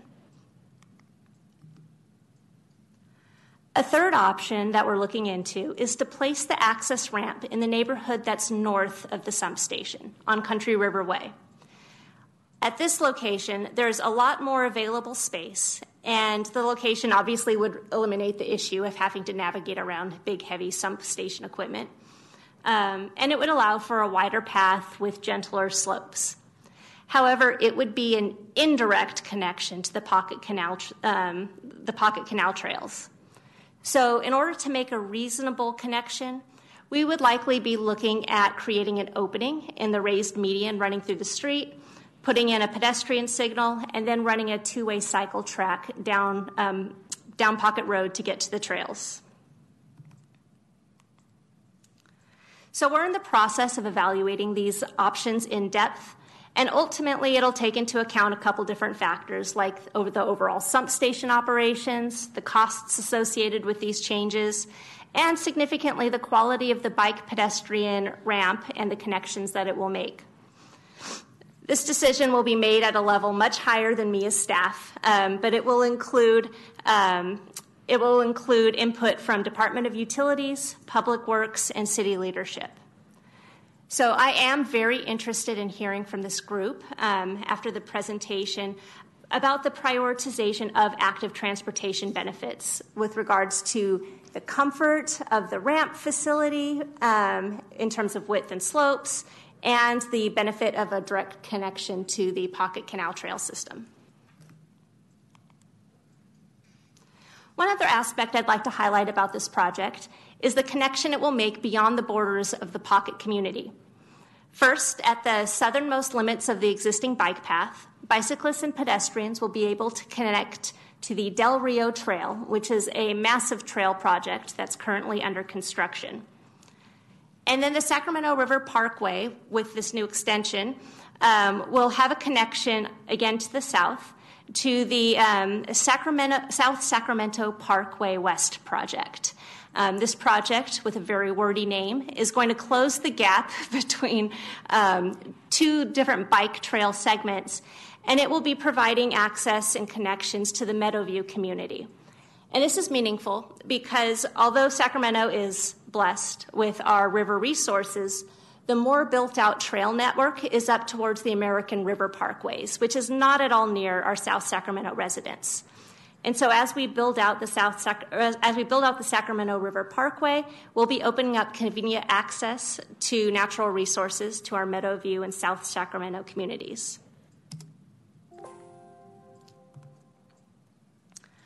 So another aspect of the project delivery process that we'll be working through is right-of-way. As I described earlier, developments built after the Subdivision Map Act in the 70s dedicated public access easements adjacent to the river. And I've heard from a lot of these residents who have been promised the build-out of the trail for over 40 years, and they are very excited for us to finally deliver on the parkway. However, homes built on the north side of the community before the early 70s often do not include public access easements adjacent to the river. They're privately owned to the water, and they provide flood control easements for our flood agencies. So this project is going to require the purchasing of easements for public access along the future trail. And many of these residents are apprehensive and concerned about the changes that this project will be with introducing public access behind their backyards where currently there is none. To address these concerns, we're developing a safety plan. We've partnered with the park rangers, SAC PD, the fire department, the Youth Parks and Community Engagement Department, Public Works, and our council office. And we're developing a safety plan to identify feasible and fundable strategies that can be implemented to promote public safety along the trail. So this plan is still evolving, but at this moment in time, anticipated safety elements include police observation devices, or PODs, at all formal and informal access points, including lighting at access points, posting hours consistent with parks, so sunrise to sunset, overnight parking restrictions near access points, and we're also looking at the potential to participate in the Bike Patrol program. This is a program that's affiliated with the National Ski Patrol and has been successfully implemented with the American River Bike Patrol. And so with this, participants are trained to provide assistance with equipment, first aid, and then they also act as eyes on the trail. So now to touch on funding and phasing. While this project is being environmentally cleared and designed as a whole, we've split it into segments for funding flexibility for construction and right-of-way. So segment 1 runs from Garcia Bend Park to the south up to Audubon Circle.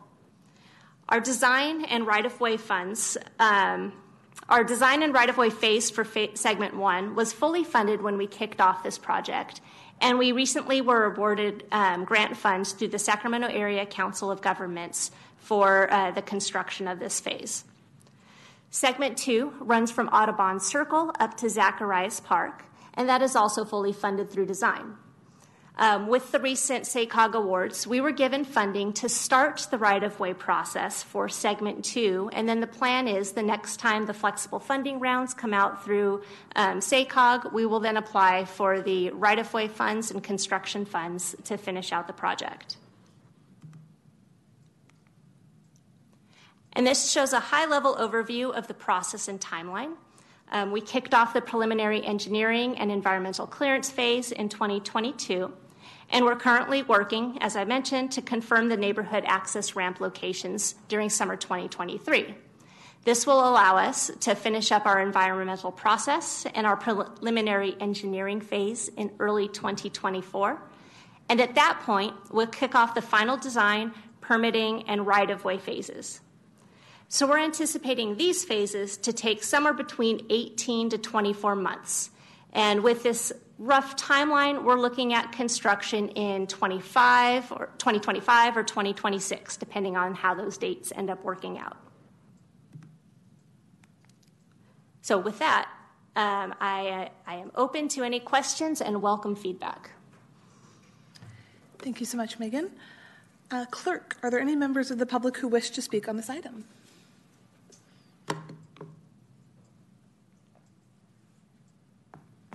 Apologies about that.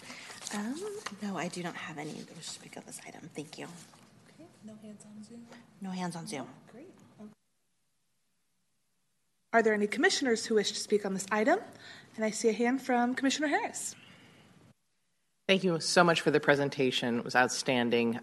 It's very exciting to see our city benefit from these dedicated bikeways through beautiful areas. And I know that in the Transportation Priorities Plan, this was identified as a purple high priority plan. If you could talk a little bit about how it reached that high priority ranking, because I also know that this was an area of a lot of controversy and was one of the areas with the most varying responses as far as whether it was a priority or not. You did speak a little bit to the controversy and issues with safety, I appreciate, but I think it'd be helpful to understand how this project was prioritized in the first place. Thank you.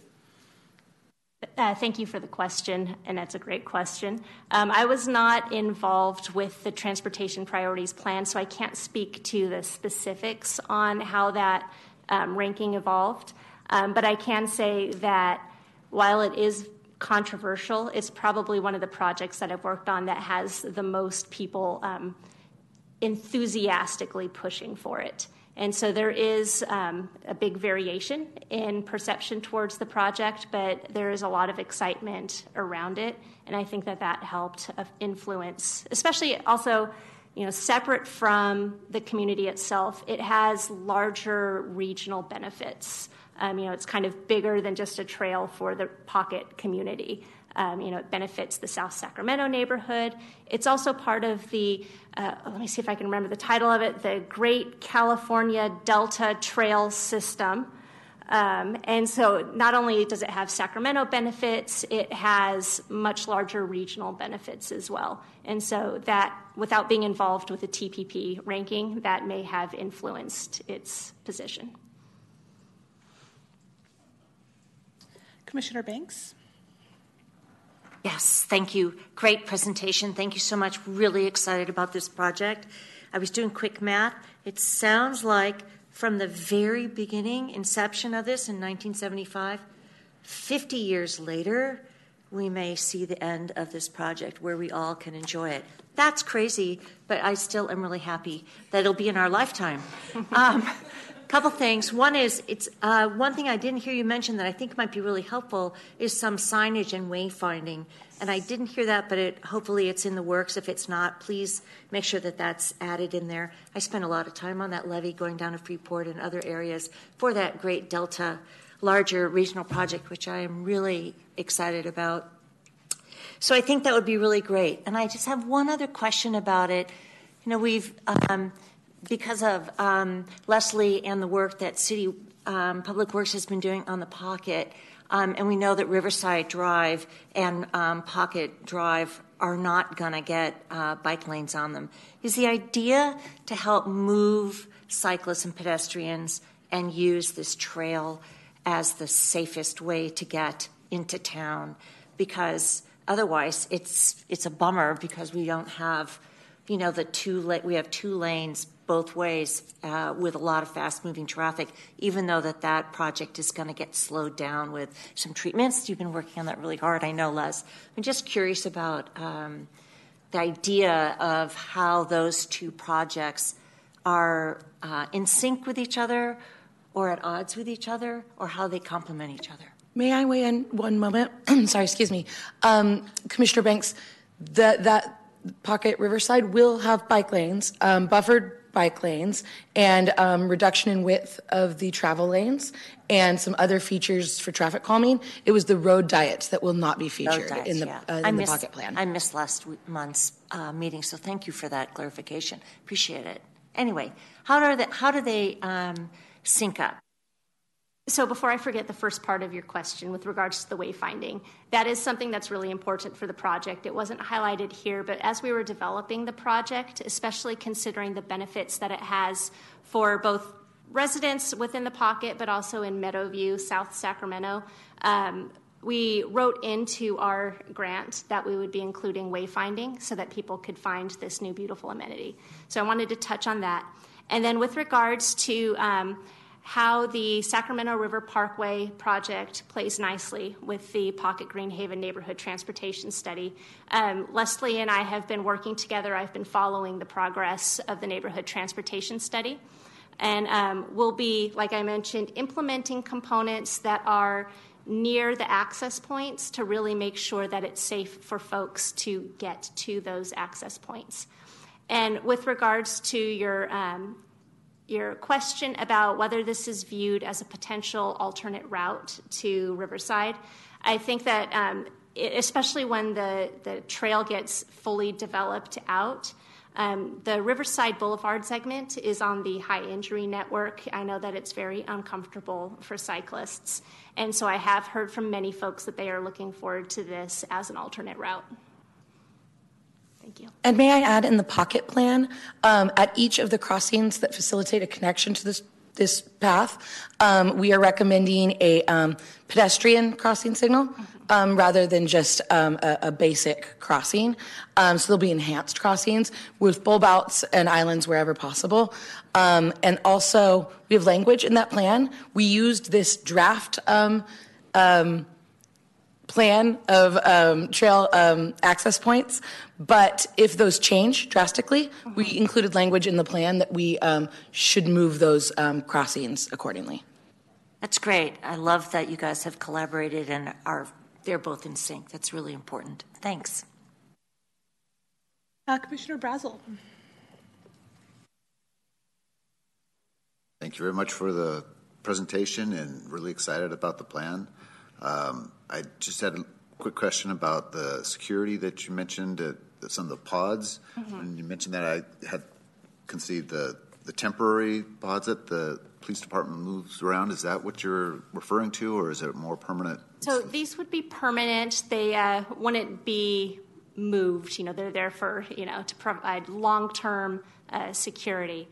So I haven't seen what the ultimate configuration would look like, but the intention is for them to be permanent.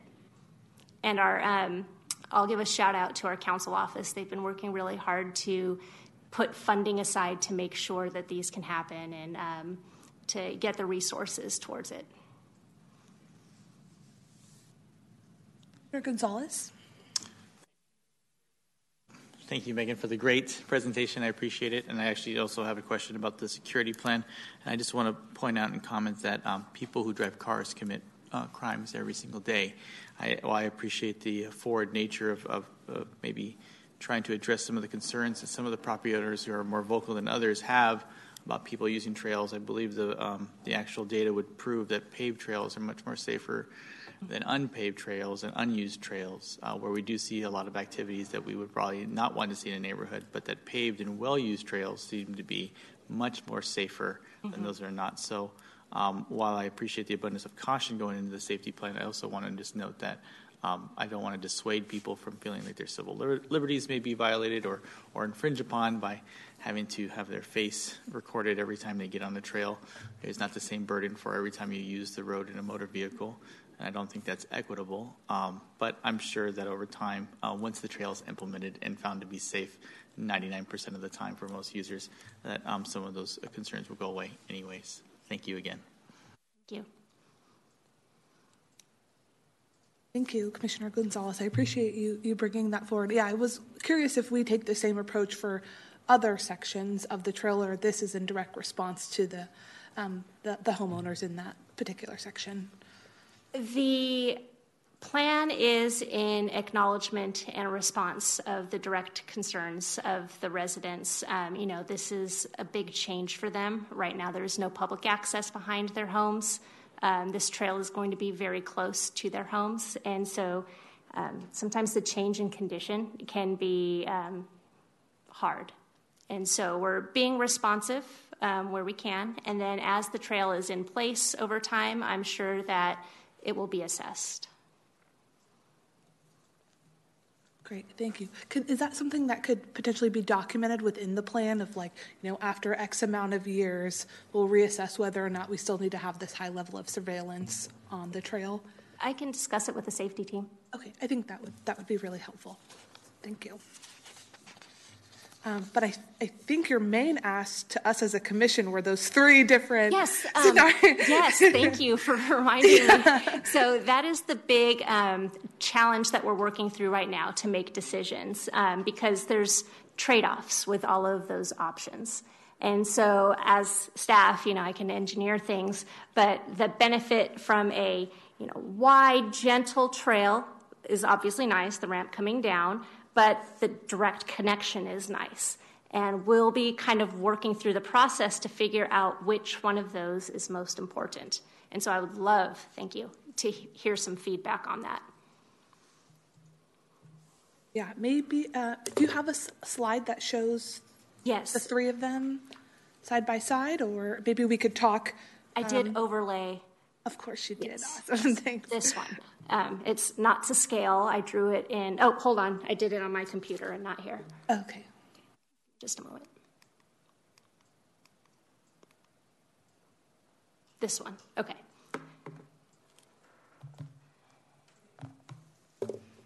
And I see a hand from Commissioner Banks.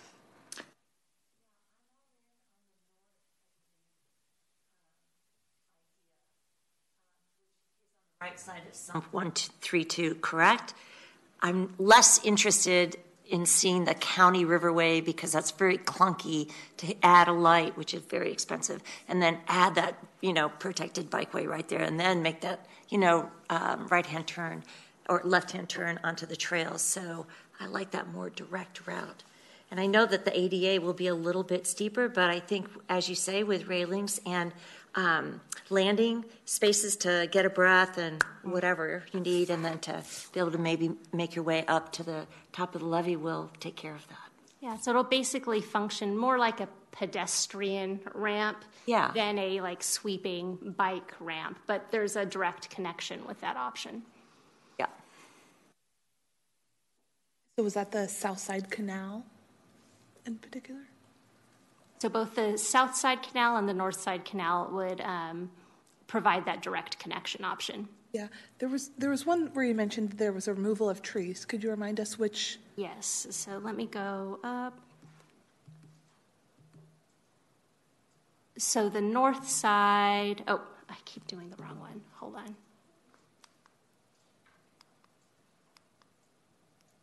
Okay, so the path that's in the landscape area on the north side, from this photo, if you look down, you can see some trees that are along the fence line. There's also a few behind where I was standing when I took this photo. And so most likely, as we're trying to put in walls to keep us out of the access path, we would probably end up needing to remove some trees. And this will get confirmed. We're still working through the analysis of it. So we'll confirm whether that's necessary, but our spidey senses says that that's the case. Commissioner Haupt. Let me just say briefly, it doesn't make much difference to me whether it's the north or south side of the sump, but that's definitely preferable to having to go through the neighborhood. It provides a direct connection to the Pocket Canal Parkway, and I think that's going to be much safer for users than having to jog over to get onto a city street and then finally get to the ramp. And I do trust that there's probably some consideration being given to access for flood fighting as well, correct? One of the benefits of having to push the trail over is it really simplifies that, because we're going to leave the access driveway untouched, and there's a access ramp that DOU's vehicles and flood vehicles take to get up to the levee, and so we would be completely avoiding that ramp. So it would operate exactly as it does now. And I know over the years the Corps of Engineers has complained that there is inadequate access to the levee in the pocket, and so to some extent this is going to help address that and ensure that there is access for flood fighting and maintenance.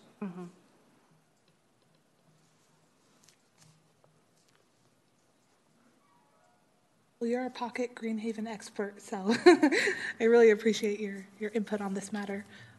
I don't see any additional commissioners' hands. Do folks, any other preferences that you want to share with Megan this evening? Okay. Oh, Commissioner Hodel. I agree with Jim Haupt about the north and south of the sump station. I think that's your better choice. Great. Thank you. Commissioner Harris. I just wanted to say that I appreciated the challenge of working around the flood fighting facilities and the different needs there. Those are not minimal challenges and design criteria to work on. So I just want to acknowledge your hard work to come up with a bunch of solutions and present them here. Thank you. Thank you. I think I'm also in agreement with the folks on the team here. So either side of the sump, I think, would be the most ideal. I was a little concerned at first with the removal of trees. We've talked about that a lot as a commission, how important it is to maintain our tree canopy. That being said, I really think the connection to the Pocket Canal Trail will be more ideal for folks who are going to want to ride on this path. So that would be my recommendation. Great. Whatever is less trouble for you, though. So I guess as you continue to meet with DWR? DOU. DOU, okay, yeah. Move from there. Okay. Well, thank you so much. This item was just for receive and file, so. And I'll be happy to return. We're going to have a lot of decisions that are being made, and so I'm happy to return at a later date to bring you up to speed again. That'd be wonderful. Thank you so much. Thank you. Okay. So our last item of the evening is item 5, Stone Beetland Plan Unit Development, amendments to the bicycle master plan, and we are being asked to pass a motion tonight. So, and is there a staff presentation? Yes, there is. Thank you. Good evening. Good evening, Chair. Good evening, Commission. It's a pleasure to be before you. My name is Marcus Adams. I'm the Senior Planner for the South Geographic Area of Sacramento. So it's definitely a pleasure. We don't get here often, so looking forward to hearing your comments. I have a very brief presentation, especially compared to the last two, so hopefully this will go rapidly. So you know here, Stone Beetland, we're asking for an amendment to the city's bicycle master plan, and it's based on this project here, so I'll give a few highlights on that. Start out here with the mobility framework. There's been a lot of discussion on that tonight, and you all are experts on this, but this is just an overview where you can see just how the project itself will connect to some of the highlights there. 24th Street, the extension going to the north, and going to the south, Delta Shore Circle South, then going east towards CRB, Consumer River Boulevard, and then to the west, to the aforementioned, what my colleague was just speaking to, Pocket Greenhaven. Here we're seeing the bicycle facilities plan. This highlights there the Class 1 path and in the Class 2 bike lanes. Once again, you're seeing both east-west and north-south connections. And the good thing about this is you see that there is control. They'll lead to the controlled intersections there with the lights. So obviously for those pedestrians and bicyclists, that's very helpful. I want to provide just an overview, land use summary here of Stone Beetland. You can see just the land uses. The high-intensity uses, the multifamily, are there to the east. There's the light rail station there that's active now. And then as you progress towards the west, you get towards the lower densities. So another highlight of this project is what we consider a transit priority project. And what that means then is that they get to have, if they meet certain density requirements, certain amount of units. In this case, there's 1,100 units, 1,108 to be exact. And then also there's the affordability component. What they then get from that is they get to have a streamlined CEQA process, what's called the Sustainable Communities Environmental Assessment. And so that's the good thing also about that is it facilitates then such things as being consistent with the active transportation and having things as these bike facilities, pedestrian paths. So here I want to give an overview of the current bike master plan network and then sort of highlight where you can see what we're really excited about here is the connection to the neighborhoods that's been spoken about quite often tonight, the Detroit neighborhood there to the north. And then Meadowview, as you continue going further north, the city's 102-acre site is adjacent to this to the north as well, and then the existing community down at Delta Shores. So this will definitely help give that connectivity towards just the rest of the city, definitely to the Pocket Green area and the levee there. So I know that's we've been hearing some comments from the community how exciting that is. They've been asking, will this connect to the levee? And obviously not directly, but to some of the routes that are existing and proposed. So with that, like I said, it was a brief overview. We do have the developer for First Stone Beetland. He's here in the audience tonight. If there's any questions that I might not be able to answer, or if you have something related to Stone Beetland, he can address those. And once again, I can also answer any questions as far as planning's role in this. But we are asking that you take action to recommend to the City Council that they amend the proposed amendments to the city's bicycle master plan. Some next steps. We're on target to go to Planning Commission July 27th and then City Council August 29th. So it's a tight timeline, but Nick and his team have been very helpful keep staying on track, so we hope to make those dates. With that, like I said, available for questions and once again for your action on the item. Clerk, are there any members of the public who wish to speak on this item? Thank you, Chair. Yes, we have one speaker and none on Zoom. Can I please have Dan?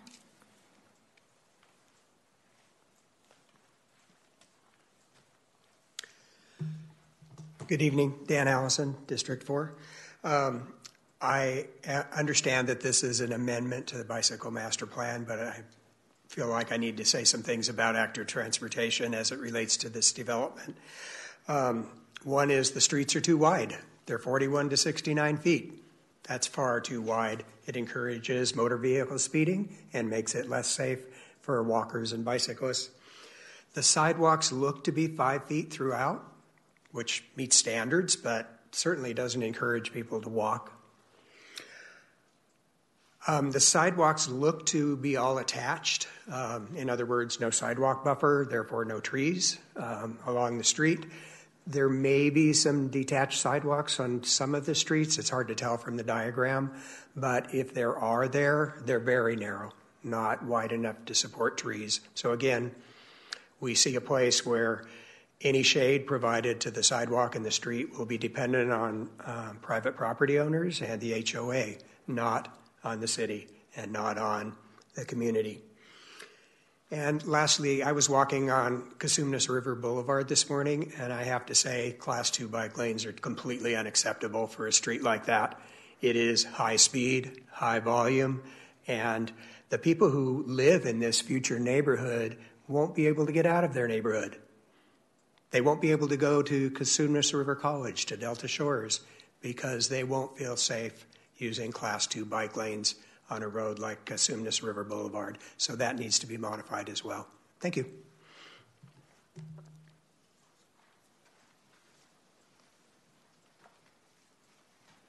Thank you so much. Are there any commissioners who wish to speak on this item? And Commissioner Harris. Old hand, got it. No worries. Commissioner Gibson. First of all, I want to thank city staff and also CEQA Streamlining. Back of the napkin calculations, roughly 10 units per acre with high density near transit. These are exactly the type of projects I'm happy to see come to our community. When it comes to the transit options, I do have to echo the public commenter about having Class 2 bike trails on those arterials. In my neighborhood, off of El Camino Boulevard in South Natomas, we have some of those. I don't never see a biker on because that design is dangerous. However, on the areas off of the Class 2 or off of Cosumnes Boulevard, I do see that there's also Class 2. I guess this is more of a comment than a question, but I would recommend having at the very least flex posts or some kind of temporary bollards right there to allow people to have at least some traffic calming there. That should be able to actually increase our modal shift. It's my strong view that Class 2 bike trails do not promote modal shifts except for some of our most aggressive bikers because paint is not protection. That's kind of my view on these things. But again, I think overall this project next to transit is definitely something exciting to see for our community. Commissioner Hodel? Yes. Thank you for your presentation. Under M3.1.14, direct access to stations, it says the city shall ensure that development projects located in the central city and within 1/2 mile walking distance of existing and planned light rail stations provide direct pedestrian and bicycle access to the station area, comma, to the extent feasible. Though I think those last 4 words, I don't know, shouldn't be there or should be rephrased because it sounds like, oh, not feasible, we don't have to do it. I mean, there should be some justification for not having it.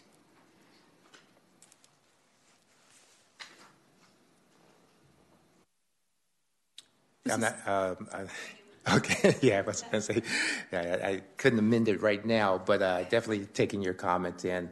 There was a lot of discussion as far as having direct access. There are some paths that pedestrians and bicyclists, more importantly, can use. I'm not sure if if Nick wants to comment on that, but definitely your comments are welcomed, and we'll look at that some more. Yeah, back to the general plan. So that's a change that we need to propose within that document. Commissioner Rowe. Hi, could you just go provide maybe a little bit of rationale of why there were Class 2 bike lanes for this area instead of the Class 1? Or do you have that kind of background information, what was being considered and why that decision was made? Thank you. Yeah, and I'll see if Nick wants to comment on that, and then I may add something to that. Okay.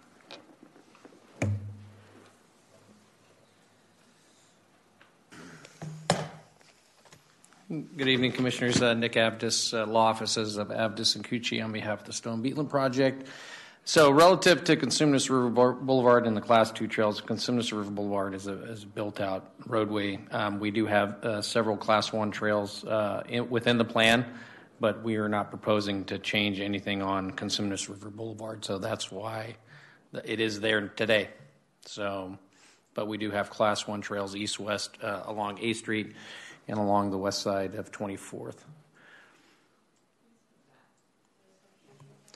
Yeah. Can you pull up your, yeah.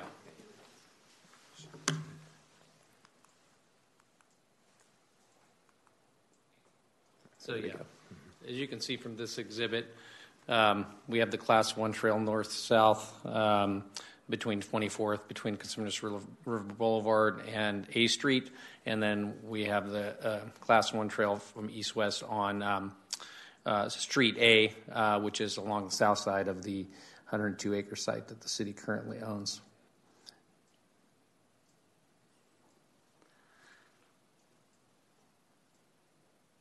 Is that enough information? Mm-hmm. Okay. Commissioner Brazel.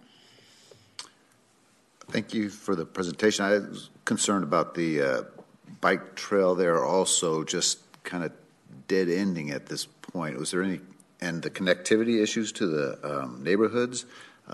The westernmost portion will go along 24th Street, I guess it is there.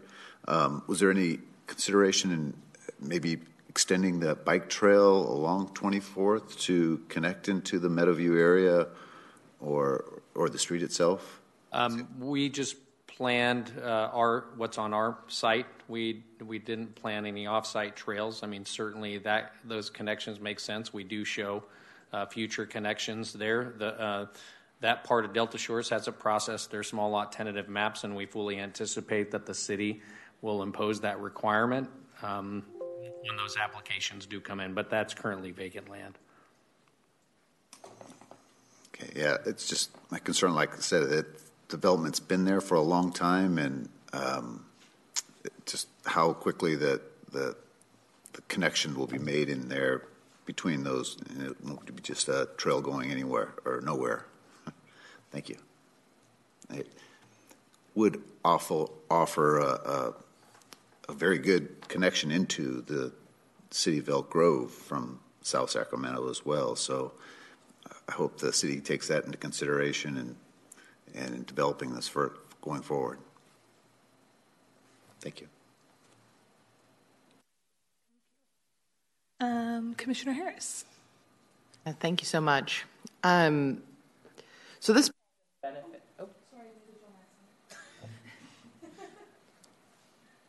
I thought I had done it. Okay.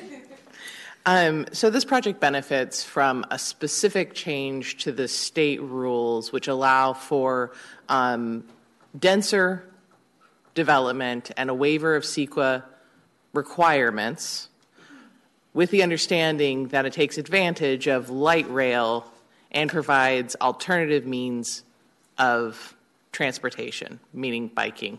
And that's part of the requirements. Am I understanding that correctly as the trade-off, or am I missing something? So the transit priority provisions in CEQA they don't waive anything. They streamline sort of the requirements. You have to be consistent with SACOG's, in our case, the MTP SCS, which we are. And by being able to tier off the work that SACOG has done in that document by providing, there are certain requirements relative to density and proximity to the light rail station.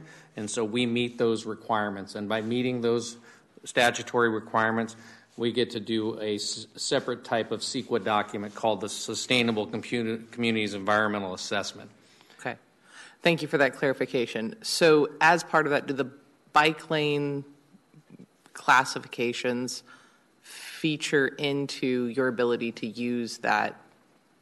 Not explicitly. It was important for us to create a community. Obviously, this is a very unique opportunity. This is the largest transit priority project in the region. It obviously takes advantage of the existing Morrison Creek Light Rail Station, which is active today, but there literally is no way to access it. But it does stop there. I've been on the property, and the train does stop there, which it is a little interesting. But in any event, so with that being said, it was important for us. Obviously, it's a critical piece between, obviously, the new part of the Delta Shores and then the existing communities of the Detroit neighborhood in particular. But we have Deerfield, Mesa Grande, and obviously Meadowview close there. If you've ever been to the Detroit neighborhood, those streets just dead end. There are no cul-de-sacs. It's really unfortunate. There's only one way in and one way out. So what was important for us was obviously to provide connectivity to those communities, but also an amenity where we included, instead of, we didn't want to just build the new community next to it. We wanted to integrate this new community into the existing community. It was very thoughtful design in terms of that interface with the Detroit neighborhood. We think there are abundant pedestrian and bike opportunities, amenities within this plan. I challenge any of you to point to another plan in the city that contains as many, I think, bike and pedestrian amenities. Certainly, as a city, we can always do better, but I think from our perspective, we've been at this for almost 2 years on this project. Some of our biggest challenges, honestly, have been getting folks at the city to think differently about what we want to do. Somebody mentioned the gentleman, the commenter, about the size of streets. That was not our original proposal. We got significant feedback about meeting city standards, public work standards for street widths and whatnot.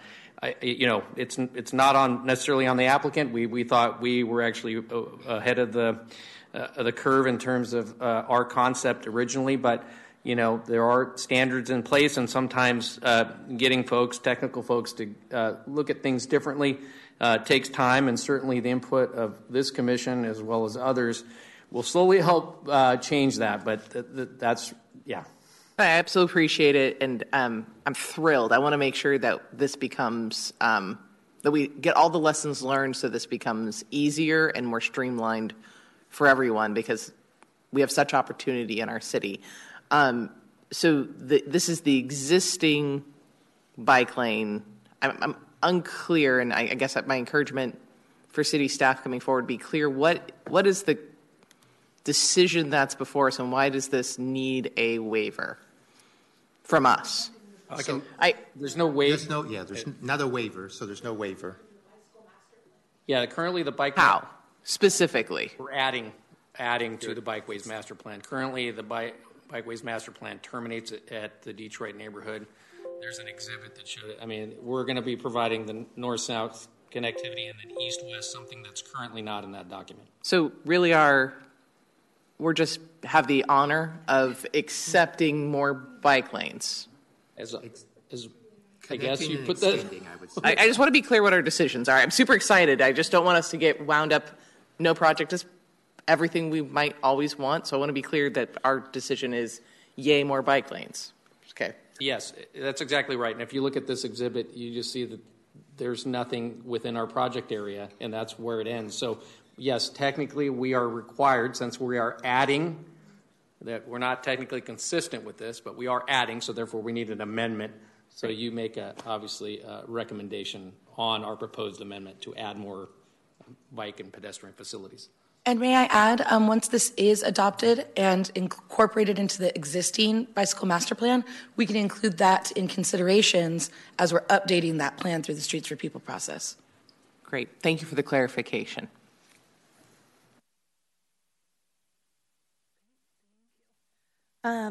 Little bit concerned by your one comment that there was pushback from city staff to reduce the lane widths. So maybe Angel. Let me be clear. It was not planning, as you probably gather. The city is not one thing. It's and again, we have a very good relationship. So you have great staff. Again, sometimes it's that inertia that's and a thought mindset that's been in place for a very long time. So it's not, I think, motivated by any malintent. But yes, it was primarily public works And yes, they wanted they view their job as obviously providing safe and adequate automobile facilities, and that was a constant tug of war that we had, because obviously we have a transit priority project. We wanted to gear everything towards that light rail station. We concentrated density. We have the trail connections. But again, it was challenging, and ultimately the engineering standards prevailed. And I'll make another addition here. The amendment to the street design standards will be coming to this commission within the next few months. The beginning of the process to amend the street design standards, I should say. So, and apologies, I'm not super familiar. Is there a way to do a design exception within the city that this project could pursue? I'm not able to answer that question. There are ways, but I'm sorry to say that train has left the station a long time ago. And it wouldn't be on this for the bicycle master plan. It would be more so on the actual entitlement for the project itself. I will say for Public Works and planning in general, we tend to lean more towards, as most everyone knows, not wide streetways. We want to see bike and pedestrian paths. One thing, though, definitely that Public Works was considering is the city's property, the 102-acre site, and that there could be traffic from that coming in. So there was some of that hesitancy as far as for them to keep those wider street widths. So yeah. Yeah, so were you all going to any other city commission to discuss the risks, or was this a conversation solely between staff and then you, the development team? That's usually how it works. Okay. Issues like that don't come to commissions for determinations. Usually, what happens is we submit an application. We identify all the details of the project. Their staff reviews them for compatibility with the general plan standards that are established. And there's a back and forth that usually results in tweaks to the project over time, and that's how we get to where you're at, what you see today. Yeah, appreciate that.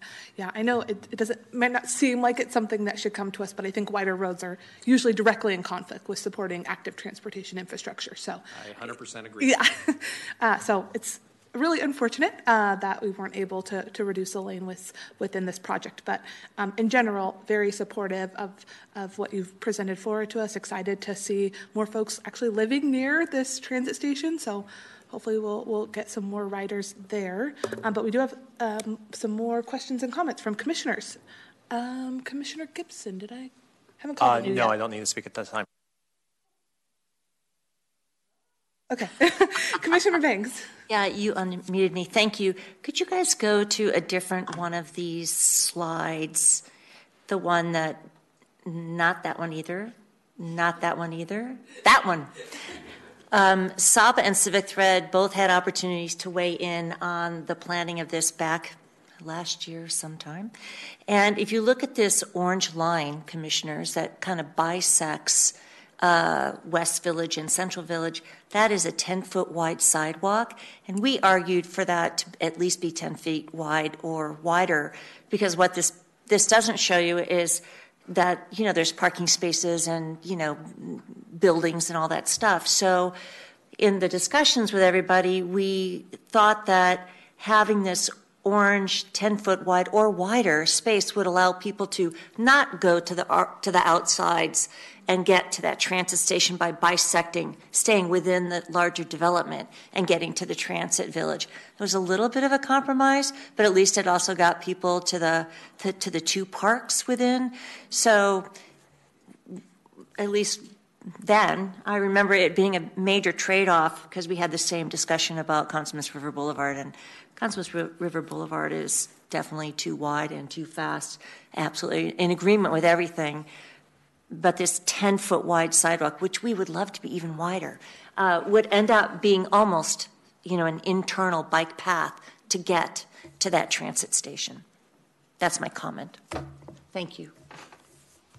Yeah, thank you so much, Commissioner Banks. Really helpful to know that you've been advocating for this project for a few years now. So that is great. Commissioner Haupt. Well, I think anytime there's an opportunity to build more Class 1 bike trails, I am all in. and I do think that this provides an excellent opportunity for further amendments to the bicycle master plan to extend this trail into Meadowview. But I definitely move for a recommendation to the City Council to approve these amendments to the bicycle master plan. I second. Great. All right, so I have a motion by Commissioner Hopt and a second by Commissioner Harris. Will the clerk please call the roll for a vote? Thank you, Chair. Commissioner Banks? Yes. Commissioner Brazel? Aye. Commissioner Gibson? Aye. Commissioner Gonzalez? Aye. Commissioner Harris? Yes. Commissioner Hodel? Yes. Commissioner Hopt? Aye. Commissioner Lee? Absent. Commissioner Rowe? Aye. Vice Chair Granville? Aye. Chair Dewar Westbrook? Aye. Thank you. Motion passes. Thank you very much. Thank you so much. Okay. Yeah. I think it was a great discussion amongst the group and definitely opportunities for us to bring these additional improvements when we're talking about the bicycle master plan. So more to come. All right. The next item is members' comments, ideas, questions, and meeting conference report. Are there any commissioners who wish to speak? Commissioner Gonzalez. Thank you. And I'm going to ask your forgiveness in advance. I do have a couple items that I want to bring before the commission. The first one is pertaining to the imminent closure of the temporary alfresco dining program that was set up during the pandemic. It seems that a number of restaurant owners and operators in Sacramento have received somewhat jarring letters from the development department stating they need to dismantle all outdoor patio areas if they're not in compliance with regulations by June 30. While I appreciate there is a potential exemption if permits for permanent patios are applied for in time, the process as it stands feels rather punitive than helpful.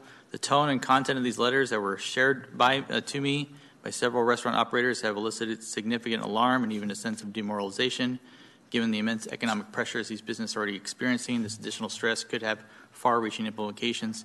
We should remember that many of these establishments provided essential services during the lockdowns, offering not only food, but also a sense of normalcy and mental respite during an incredibly difficult period. And in that light, I feel that we owe them a more empathetic and supportive approach. I would propose that staff make a concerted effort to ensure future communications are not only clear, but framed in a way that highlights our shared goal to help these businesses succeed. We also need to provide these restaurant owners and operators with all the necessary guidance and support they need to navigate the transition from temporary to permanent outdoor patio areas. And since the jurisdiction of these outdoor spaces many times falls under parking enforcement, I fear the nuances of customer service and understanding the unique challenges these restaurants are facing may be lost in such an arrangement. Secondly, I want to share with you all that just 10 days after the Rite of Silence on May 17th, we lost Charles Anthony Carlson, a 49-year-old Sacramento resident in a motor vehicle versus bicycle collision on State University Drive. And while the details of this incident are still under investigation, we do know that on the scene, a large SUV-type vehicle collided with Mr. Carlson, resulting in fatal injuries. The location of the incident, Sacramento, California State University, Sacramento, is sadly a site known to several collisions, some of which have been fatal. These accidents serve as a grim reminder of the dangers faced by cyclists and other vulnerable road users. And after my own personal observation of online discussion and debates, I've noticed an alarming trend of motorists prematurely blaming cyclists for collisions and demanding that cyclists forfeit their right to the roads. This mindset is not only counterproductive, but also dangerous as it promotes an adversarial relationship between different road users. One resident extended to me information about vulnerable road user laws, a potential solution to this escalating problem. These laws aim to safeguard vulnerable road users by imposing stricter penalties for violations and incorporating anti-harassment ordinances. It's imperative for us to realize that while operating a motor vehicle, especially a large one, inherently increases the potential for harm for those around us, this responsibility is not just about obeying traffic laws, but also recognizing the vulnerability of pedestrians, cyclists, and other users on the road. I strongly urge the City of Sacramento to consider implementing vulnerable road user and anti-harassment ordinances. Our city streets should be safe and welcoming for all users, not just those behind the wheel of a motor vehicle. I also want to share that it's very heartening to witness the flurry of activities surrounding active transportation pathway infrastructure and ADA upgrades in numerous intersections and our crosswalks in the city core. But I have to also share concerns brought to my attention regarding the communication regarding these upgrades and associated construction works, which have not been clear or comprehensive. Many residents and business owners have expressed their frustration to me over the lack of predictable construction schedules and clear detour routes. A case in point is the ongoing confusion faced by members of the Sacramento YMCA, of which I am a community advisory member. The executive director shared with me that members have been significantly inconvenienced by the unanticipated road closures and a lack of clear alternate routes. I do understand that construction timelines can subject to many variables, such as weather conditions and resource availability. However, the least we can do is strive for transparency in our communications and provide timely updates whenever possible. I personally experienced unexpected road construction sites with no warning. There seems to be a lack of clear detour signage, adding to the overall confusion. I believe as a city we can do better than that. And lastly, and thank you again for indulging me, I'd like to address a critical issue that was highlighted today in the Sacramento Bee. They have written two very detailed exposés drawing attention to how poorly designed streets in our city are contributing to a worrying rise in hit-and-run collisions. According to their research, 140 people have been killed in Sacramento County due to hit-and-run collisions since 2018, and only 10% of the culprits have been brought to justice. And this does not even account for the instances when a driver remains on the scene following a collision. The Sacramento Bee's investigative report commendably linked these troubling events to the design of our legacy street corridors, many of which are in disadvantaged communities. And they have correctly pointed out that the design of these corridors can inadvertently facilitate high-speed driving, thereby increasing the risk of such collisions. I hope the Sacramento Bee and other news outlets in our area will continue to contextualize future incidents in this light. We must understand that the design of our roadways is a significant factor contributing to these tragic collisions, and until we make tangible changes to our built environment, we will continue to see these unfortunate collisions reoccur with alarming frequency, particularly in the same problematic locations. They're more than just incidents. They result in serious injury and loss of life. So I commend the Sacramento Bee for their investigative work, and I urge everyone watching this meeting to share this critical expose with their networks. We need to start a conversation with our friends, our neighbors, and then within our communities about how we can shift our approach to prioritizing all users of the roadway, not just motor vehicles, so we can be part of the narrative change that will transform our transportation from one that has often deadly consequences to one that is safe and equitable for all. Thank you for the indulgence. Commissioner Hodel. Can you tell me when Streets for People might be on the agenda? I have an update in the report out. Oh, okay. Okay. But the short answer is we do not have the next phase of Streets for People agendized yet, but I'll go over our calendar. Okay. Second, there is something called the Airport South Industrial Complex in North Natomas, and there have been community meetings about that, and some active transportation questions and comments and things that are floating around out there. And I'm wondering when that will come up for our input. You don't have to answer that now. I'll just hand it to you and you can. Absolutely. I'm less familiar with the process to request a presentation, but whatever that is, I think I hear this I'm as seeking a more information request. about where we are in the process, the city's role, and in particular some of the proposals that are being offered to the public, which in reality don't exist. So, okay. Third, Allie, I think you were at Rio Velo representing ATC. I was just there as a volunteer, but not representing the ATC.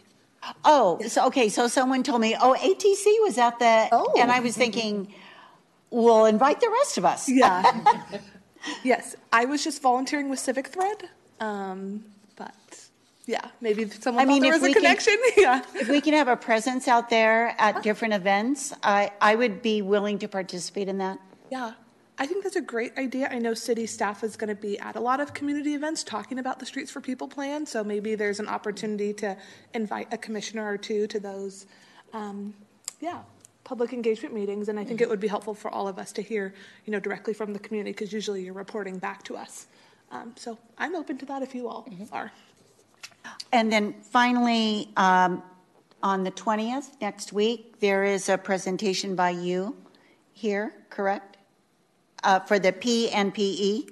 So I just wanted to well, maybe you can explain what all that means, but it would just be nice if some of us could be there to support you. I would love the support. So yes, Commissioner Hodel is bringing up that the status of walking and biking report, which we approved as a commission in January of this year, will be going forward to the PNPE committee next Tuesday at 3 p.m. If I remember correctly. We checked earlier, and the agenda for that meeting is live on the city's website. So if folks watching the meeting today or are in the room are interested in getting more information, it is on the city's webpage under meetings. I believe is where you can locate that. So yes, I've been given a very small amount of time to make a presentation next week, but I would love to have the support of my fellow commissioners and others in the community that are in support of our recommendations. So item number 7, fantastic. Yes, so we will be doing that, and then moving forward, the annual report to council will be done by city staff. City staff will then present that report to us as a commission, and we will, vote on whether or not we're in agreement. And so it's going to be slightly different from what we did last year, where our commission took the lead, wrote the document, and then ultimately voted on it. So there's a slight change, but I will be presenting next week with Jennifer Donlin Wyatt from the city. So when is the meeting that you were the second meeting you were talking about? When is that one? The second meeting. There's only one meeting. Oh, when is? Sorry. I think she's asking when's it coming back here. Oh, when is? Well, the next annual report. Yeah, we had a discussion. I've talked with Jennifer about this, and ideally, I would like it to come to our commission.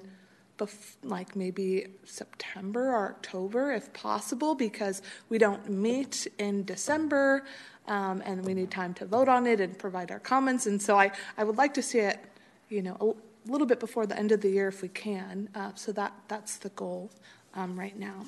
But again, with the changes to how these reports go forward, we've now put the onus on city staff who are already overburdened with other tasks and duties. So yeah, I don't think we have a firm date for when it will be back to this group, but it's definitely going to be before the end of the year, ideally. Commissioner Gibson. I'd like to just first thank Commissioner Gonzalez for bringing up a few items that I was also planning on bringing up. First of all, when it comes to the alfresco dining reports in both the Sacramento Bee and by ABC 10, is that this is not looking to meet its policy goals. I believe only one business that had a temporary structure applied to get a permanent structure. From reports in the media, the fees appear to be quite high, hundreds of dollars a month, and for small businesses and restaurants, that is very cost prohibitive. So as we look to pedestrianize our streets and open up our community to everybody, we need not just worry about creating the policy, but also implementation. 2 months ago, I did request that this was a log item. However, that was denied by staff on the grounds that that was already approved by council for a policy.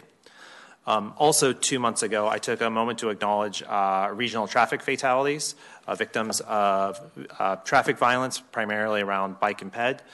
I didn't do it last month because I didn't see anything reported in the media, but the media obviously doesn't catch everything. One person I want to acknowledge is Casey Riviera. He was 42, was a father of 2. On May 18th, he helped ducks cross the road, quite literally, in Rockland on Park Drive and Stanford Ranch Boulevard. Media is reported by ABC 10 that community members called for better traffic calming signaling that was not there. People were putting out rubber ducks in acknowledgement that he was doing a beautiful little thing of humanity, and unfortunately the driver was 17 years old and collided with him and killed him on the scene. In Pollock Pines, 5 preschool toddlers were injured in a collision. 3 were reported as serious at the collision.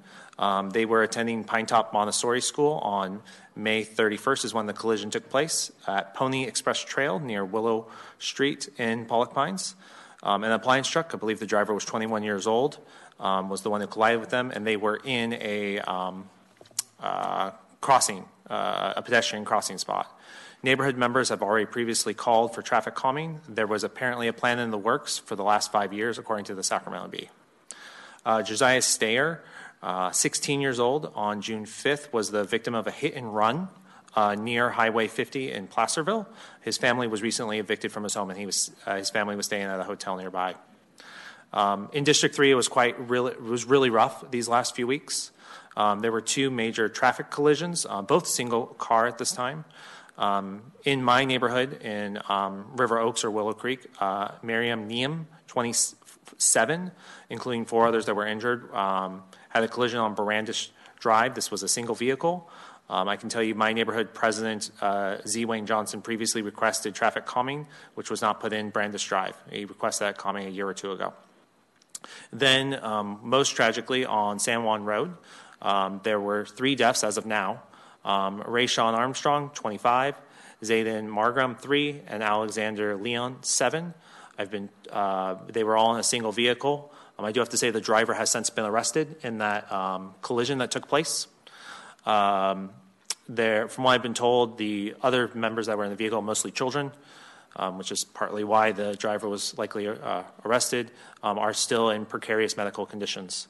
I spoke with a community leader in that neighborhood soon after the collision, and she said at least on 4 separate occasions she requested traffic calming to either city staff or the former council member that represented that district, and only very minor improvements such as a small sign was placed. There is a new development, actually, that was already approved, approximately 70 homes right near San Juan Road, where this is an S-curve, where it's particularly dangerous. We need a light signal there. We need a signal. We need a traffic signal there. That's what I'm calling for that area of my district, and I think a lot of other community members are calling for that. It's always tough to talk about things, but I've reviewed where we're at on traffic fatalities and injuries, and unfortunately they're going up. To be honest, they're going up nationwide, but what's in our control is not whether we have this notification device, what people want to talk about fantasy football while you're driving, or that our vehicles are getting heavier by the day and more dangerous by the day. What is in our control is our street and traffic design. And so when we see that there are more traffic fatalities than homicides in our city, it's why I'm so insistent about some of these things. So on to the business side of my comments as I have the floor currently. From my request for comments on for the general plan, as the talk is to get it agendized for the next meeting, which is in August, might have people clarify what's the formal process so we ensure that it does get agendized? And my second question is, I would love to have other input that I'm not the only one putting things on the agenda for formal discussion. Are other commissioners able to put together other recommendations that we can have an action item to vote on at our next meeting? It's my understanding that you would, to agendize, well, I think I actually need to agendize it, if that's correct, as chair. But typically what would happen is the item, we would submit a staff report to Jennifer that includes the item itself and a description of that item. And then with it would be attached the letter that was written, and then it would come to the next meeting, and then we'd have a discussion. At that point, that's when other feedback from additional commissioners could be incorporated. And then we might have to wait till the next, sorry, I'm like looking over at you. It's been, I'll be honest, it's been a little tricky navigating like how we should go about this. I know, and the rules have kind of changed a little bit, but yes. I think you, and I didn't get a chance to look at your log, your active transportation log. I know. Yeah. I mean, this is the first time I think I've acted as counsel for your commission. I do the Disability Advisory Commission as well. And typically what we will do is, in this section of the agenda, members' questions or comments, you can request, hey, I'd like to have this come back, or I'd like to have this placed on the agenda, which you've already requested. Yeah, I've forwarded along to Jennifer, Leslie, Jeff, and Allie the document I spoke about. So I think it should go on the agenda log, and that's at least how we do it for the Disability Advisory Commission. I don't know, Jacob, if you have any input. Yes, so your request here would put that on the log, and then staff and chair would discuss priority of that, and obviously that's a high priority, so Yeah. you have your prerogative to put it on the next agenda, or the next regular meeting agenda. Okay, yeah. That is the preference. So, but going on the log, typically we have to vote on things on the log. So I would like to not put it on the log and just move forward with sending a letter. Because usually it would be added to the log, and then we comes to this commission, and then we all vote on it. So I think a way that we could not have to add it to the log, and we could simply put it on the agenda, vote on it at our meeting in August, is what I would like to do. I believe the procedure that we've been using was one that Commissioner Juan Rostro recommended to us some time back. I don't think it's not mandatory. It's something that the commission approved. If you wanted to go to a much simpler process, I don't think there's anything standing in the way. No, you can, that request can be heard by you and staff, and you can put that on the next agenda. I don't believe it needs to be formalized on a log necessarily. Yeah, I think that's fine. I mean, the log process provides a way, hey, I'd like to hear about this project. And, by putting it on the log, then staff can reach out to whoever needs to do a presentation or whatever. But in this case, I think you can just move forward because it's already been brought up. So if you just wanted to put it, your prerogative, put it on the, I guess it's the August agenda. August meeting, yeah, that makes sense. Yeah, and then I think we just have to make sure that anything that's within what we ultimately discuss is within the purview of the ATC. That would probably be. That's always. Yeah, because I think there was a few things that maybe weren't. So, we can figure it out though. I'm confident in us. So, thank you.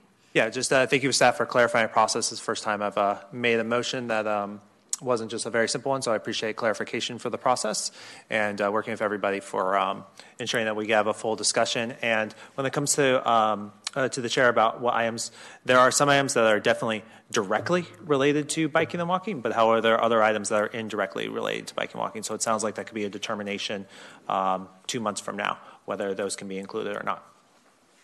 Yeah, I think, those indirect ones is where I need to have a little bit more conversation. Commissioner Harris. Thank you so much. We're all learning today because I would like to also add something to the log, but recognize its time sensitivity. Yesterday, we received a notice via email that the Office of Secretary of Transportation will soon release a joint notice of funding opportunity for the Reconnecting Communities pilot and neighborhood access and equity programs. I believe this was something that was already on staff's radar. I believe they may have actually met and had a community discussion. It is something that is going to be released soon. It is, so you don't have to read it yourself, an exciting opportunity to provide funding for both the planning and construction of exactly the sort of projects we're concerned about. It has an equity component. It's all about reconnecting neighborhoods around features that bar active transportation. So I would request add it to the log. I can send an email as well. However, there's no vote. I would just like to get an update on how the staff is planning to proceed with any funding requests under that requirement. I believe it may already be in, you guys are aware of it, and I just would like to know what's planned. Yes, I believe we did. I was trying to look up when the presentation was that we came to this commission, and I can't find that quickly. Jeff may chime in. Yes, definitely on our radar, and an update is forthcoming. Yeah, I'll put it on the log if that makes sense, but it is a little bit more effort, and if it was possible to have it at the August meeting, if you guys are already tracking it, if it's moving forward, it's the timeliness that this is forthcoming, and I want to make sure that we're taking advantage of this. Thank you. Commissioner Banks. Sort of connected to all of this, on the log, there is a place mark or a holding for detours and plans for active transportation people who are walking and biking to be able to move around the city while all this incredible construction is going on. I think it's time for this to move off the log and into discussion, or at least to get some processes and plans in place, especially with the Central Mobility Project and all of the work that's going on around town right now. It's less safe these days without great detour information and signage, or knowledge for people to know, what do I do when I come to this huge fence? Briefly address that. Actually, we approved, at one of our very first meetings, maybe even our first meeting, we actually approved a recommendation to the City Council that they establish a means, some protocol for construction companies to deal with bicycle and pedestrian throughway. The recommendation went to the City Council, and nothing has happened since then. And you may hear occasionally somebody brings it up. I think it's probably incumbent upon individual commissioners to talk to your council member about this and tell them of our concern that whenever a new project sprouts up, the contractors give no consideration whatsoever to bicycles or pedestrians.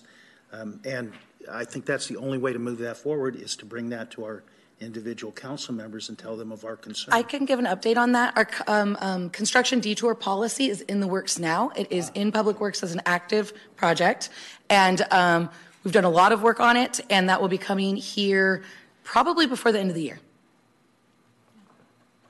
Excellent. It's good to know that progress has been definitely made.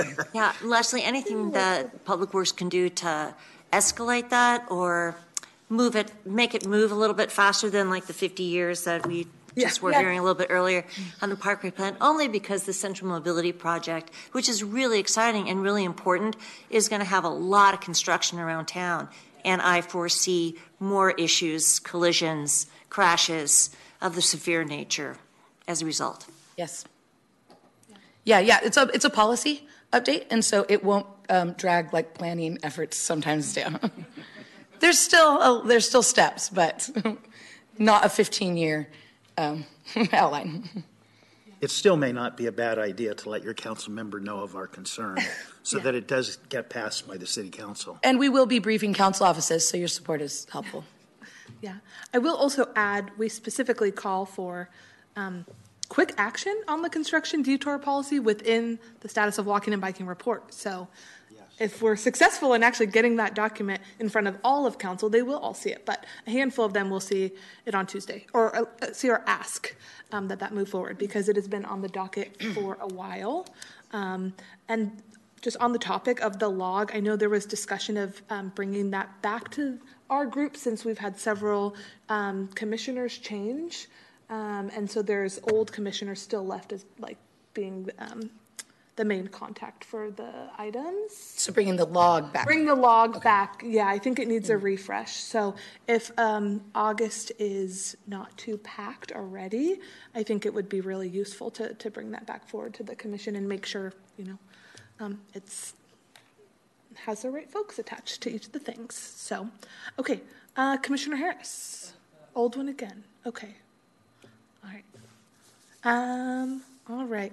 I just wanted to make one quick comment about the Central City Mobility Plan. I think it's been really exciting to be out riding on 19th and 21st, but I do want to acknowledge that the design of that project actually never came forward to the Active Transportation Commission, and I do think that it would have been really helpful, I think, for our group as a whole to provide comments before it was actually built out.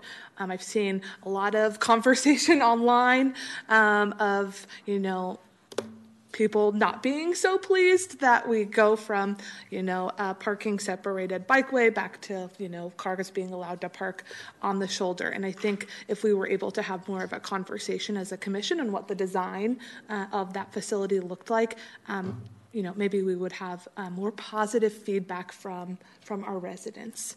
I do want to let folks know, though, the project isn't complete just yet. Confirmed with staff that they are going to be adding,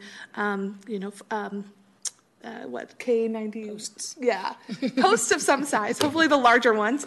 In a perfect world, I would love to see an actual curb or a planter.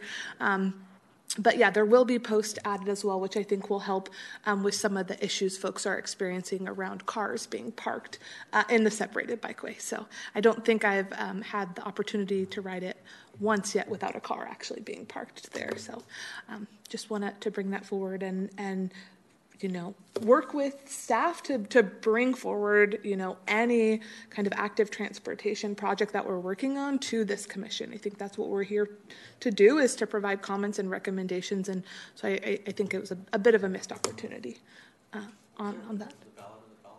Oh yeah, Jeff, let us know. Was there a winner for the Battle of the Bollards? There was indeed. It was the K71 post, so it's like the fatter plastic posts, and we had a lot of respondents that wanted a different color than white because it matches the striping on the street, so we're doing green K71s. I love the big reveal. That's awesome. Great. Also matches our city of trees, green, so very cool. Yes, bikeways are green, the whole deal. Okay, great.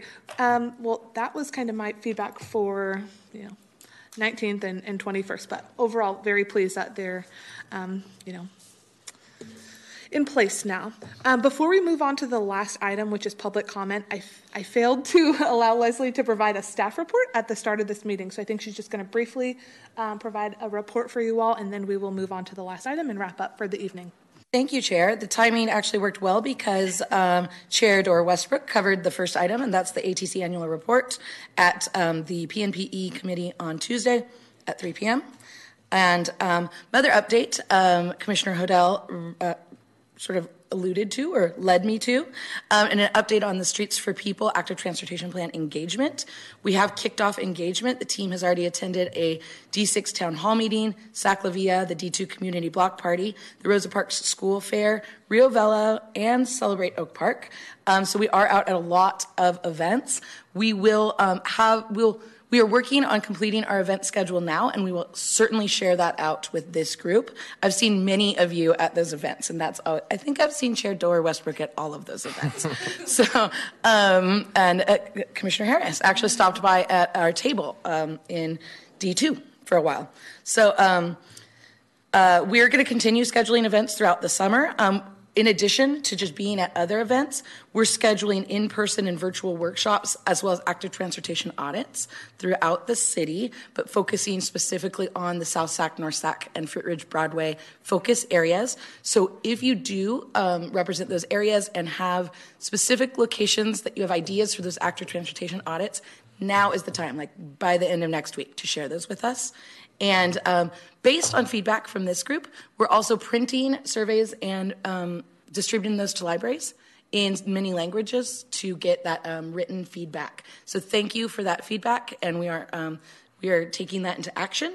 And then again, SacStreetsForPeople.org has the mailing list and the interactive map, and it sounds like a lot of you have a lot of thoughts, and that Stone Beatland conversation really, I think those sorts of comments would be really helpful on that interactive map, or joining us at one of our workshops. Those are going to be, I mentioned in person and virtual, and dates, times, and locations TBD. Very soon. Good. Thank you so much for your. Oh. Is it okay to ask a question about them? Go for it.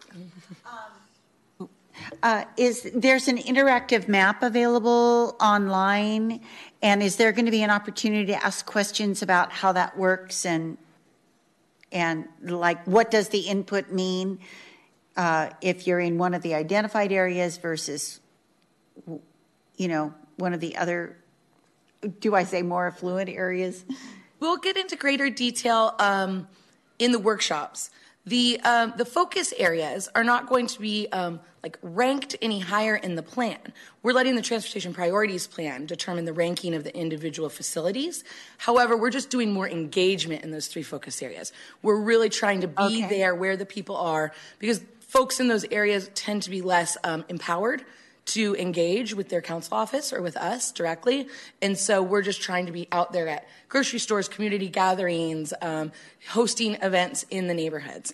And so that's where the focus areas differ from the non-focus areas. So the online interactive map, there were problems with that before, with people being able to identify the projects and then make appropriate comments on those projects. Has that been improved or solved so that it works better? We made many edits to the mapping feature. As most online platforms, it's not perfect, and we'll take that feedback as well if you have challenges using it. We want to hear that so we can try to make adjustments. But there are features where you can drop a pin for a location, or you can draw a route, and you can make comments related to that, and you can see what other people have said as well. Okay. Commissioner Harris. All right, thanks. Another follow-up question. Thrilled about the flyers. I think we had a if we could get a copy of them as commissioners digitally so we can provide them to our community associations. Absolutely. We will have flyers for all of the workshops in multiple languages. We will share those out. I have some little business cards that I can hand out now with some QR codes on them, and so I'll distribute those at the end of the meeting. Good. Yeah, I think last meeting I mentioned like an online toolkit of how members of the public can share different materials and stuff would be. We're also developing a media toolkit that we can share with community associations, interested individuals, our council offices, advocacy groups, and others. We have a big list. Awesome. Do we have T-shirts? No, just kidding. I wish. Hoodies. Yeah. Not for the summer engagement. Yeah. Give us a PNG. We'll make our own. Okay. Anyways, it's getting late. I'm tired. So let's move on to the last item, which is public comments, matters not on the agenda. Clerk, are there any members of the public who wish to speak on public comments, matters not on the agenda? Thank you, Chair. Yes, I have 2 speaker slips and no speakers online with their hands raised. The first speaker is Dan. Good evening. Dan Allison, District 4. I am pleased to see the commission stepping into their power and their leadership. It's been a long time, and I'm glad to see that happening. Secondly, addressing the agenda issue that has come up a number of times tonight. The commissioners may request that things be on the agenda, but they are not actually in control of the agenda. It's set by staff. And over the years, and I've been here since the beginning, there have been a lot of things that were requested to be on the agenda that were never on the agenda because staff screened out issues that they weren't comfortable with. And I want the commissioners to be aware of that. I want the staff to be aware of that. If anybody is still watching online, I want you to be aware of that too. The commission has not been in control of its agenda. You are correct that things need to be on the agenda, legal counsel, for a decision or discussion, and they have to be on the agenda, but the system is broken and it needs to be fixed. Thank you. Thank you. The next speaker is going to be Casey.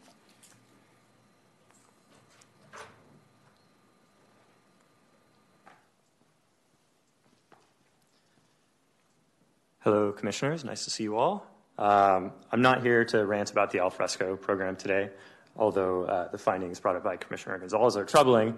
And I will say that if their goal was to remove outdoor dining, they're doing a great job. The Parking Fund is forecasting 5 years of declining revenue as the world embraces remote work. As long as the Parking Fund is imperiled, it will continue to be bailed out by the general fund like it was last year. Last year, the city allocated $5.1 million from the general fund to the parking fund to support bond repayments on the loan obligations for Golden One. So why does parking get a bailout and why, but public transportation does not, is my question. So I'm here to ask the ATC to make a recommendation to the city to reconfigure its debt obligations to Golden One such that those bond payments are not tied to the parking fund.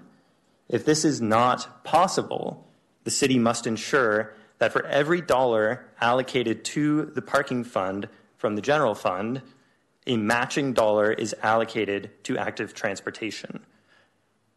As long as parking isn't making any money, it will continue to drain resources from the general fund. Pouring money into failing parking infrastructure is unsustainable and wasteful.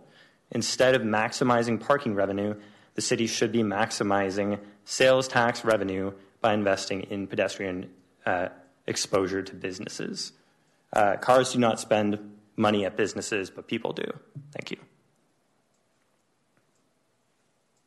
Your comments? That is all the speakers. Thank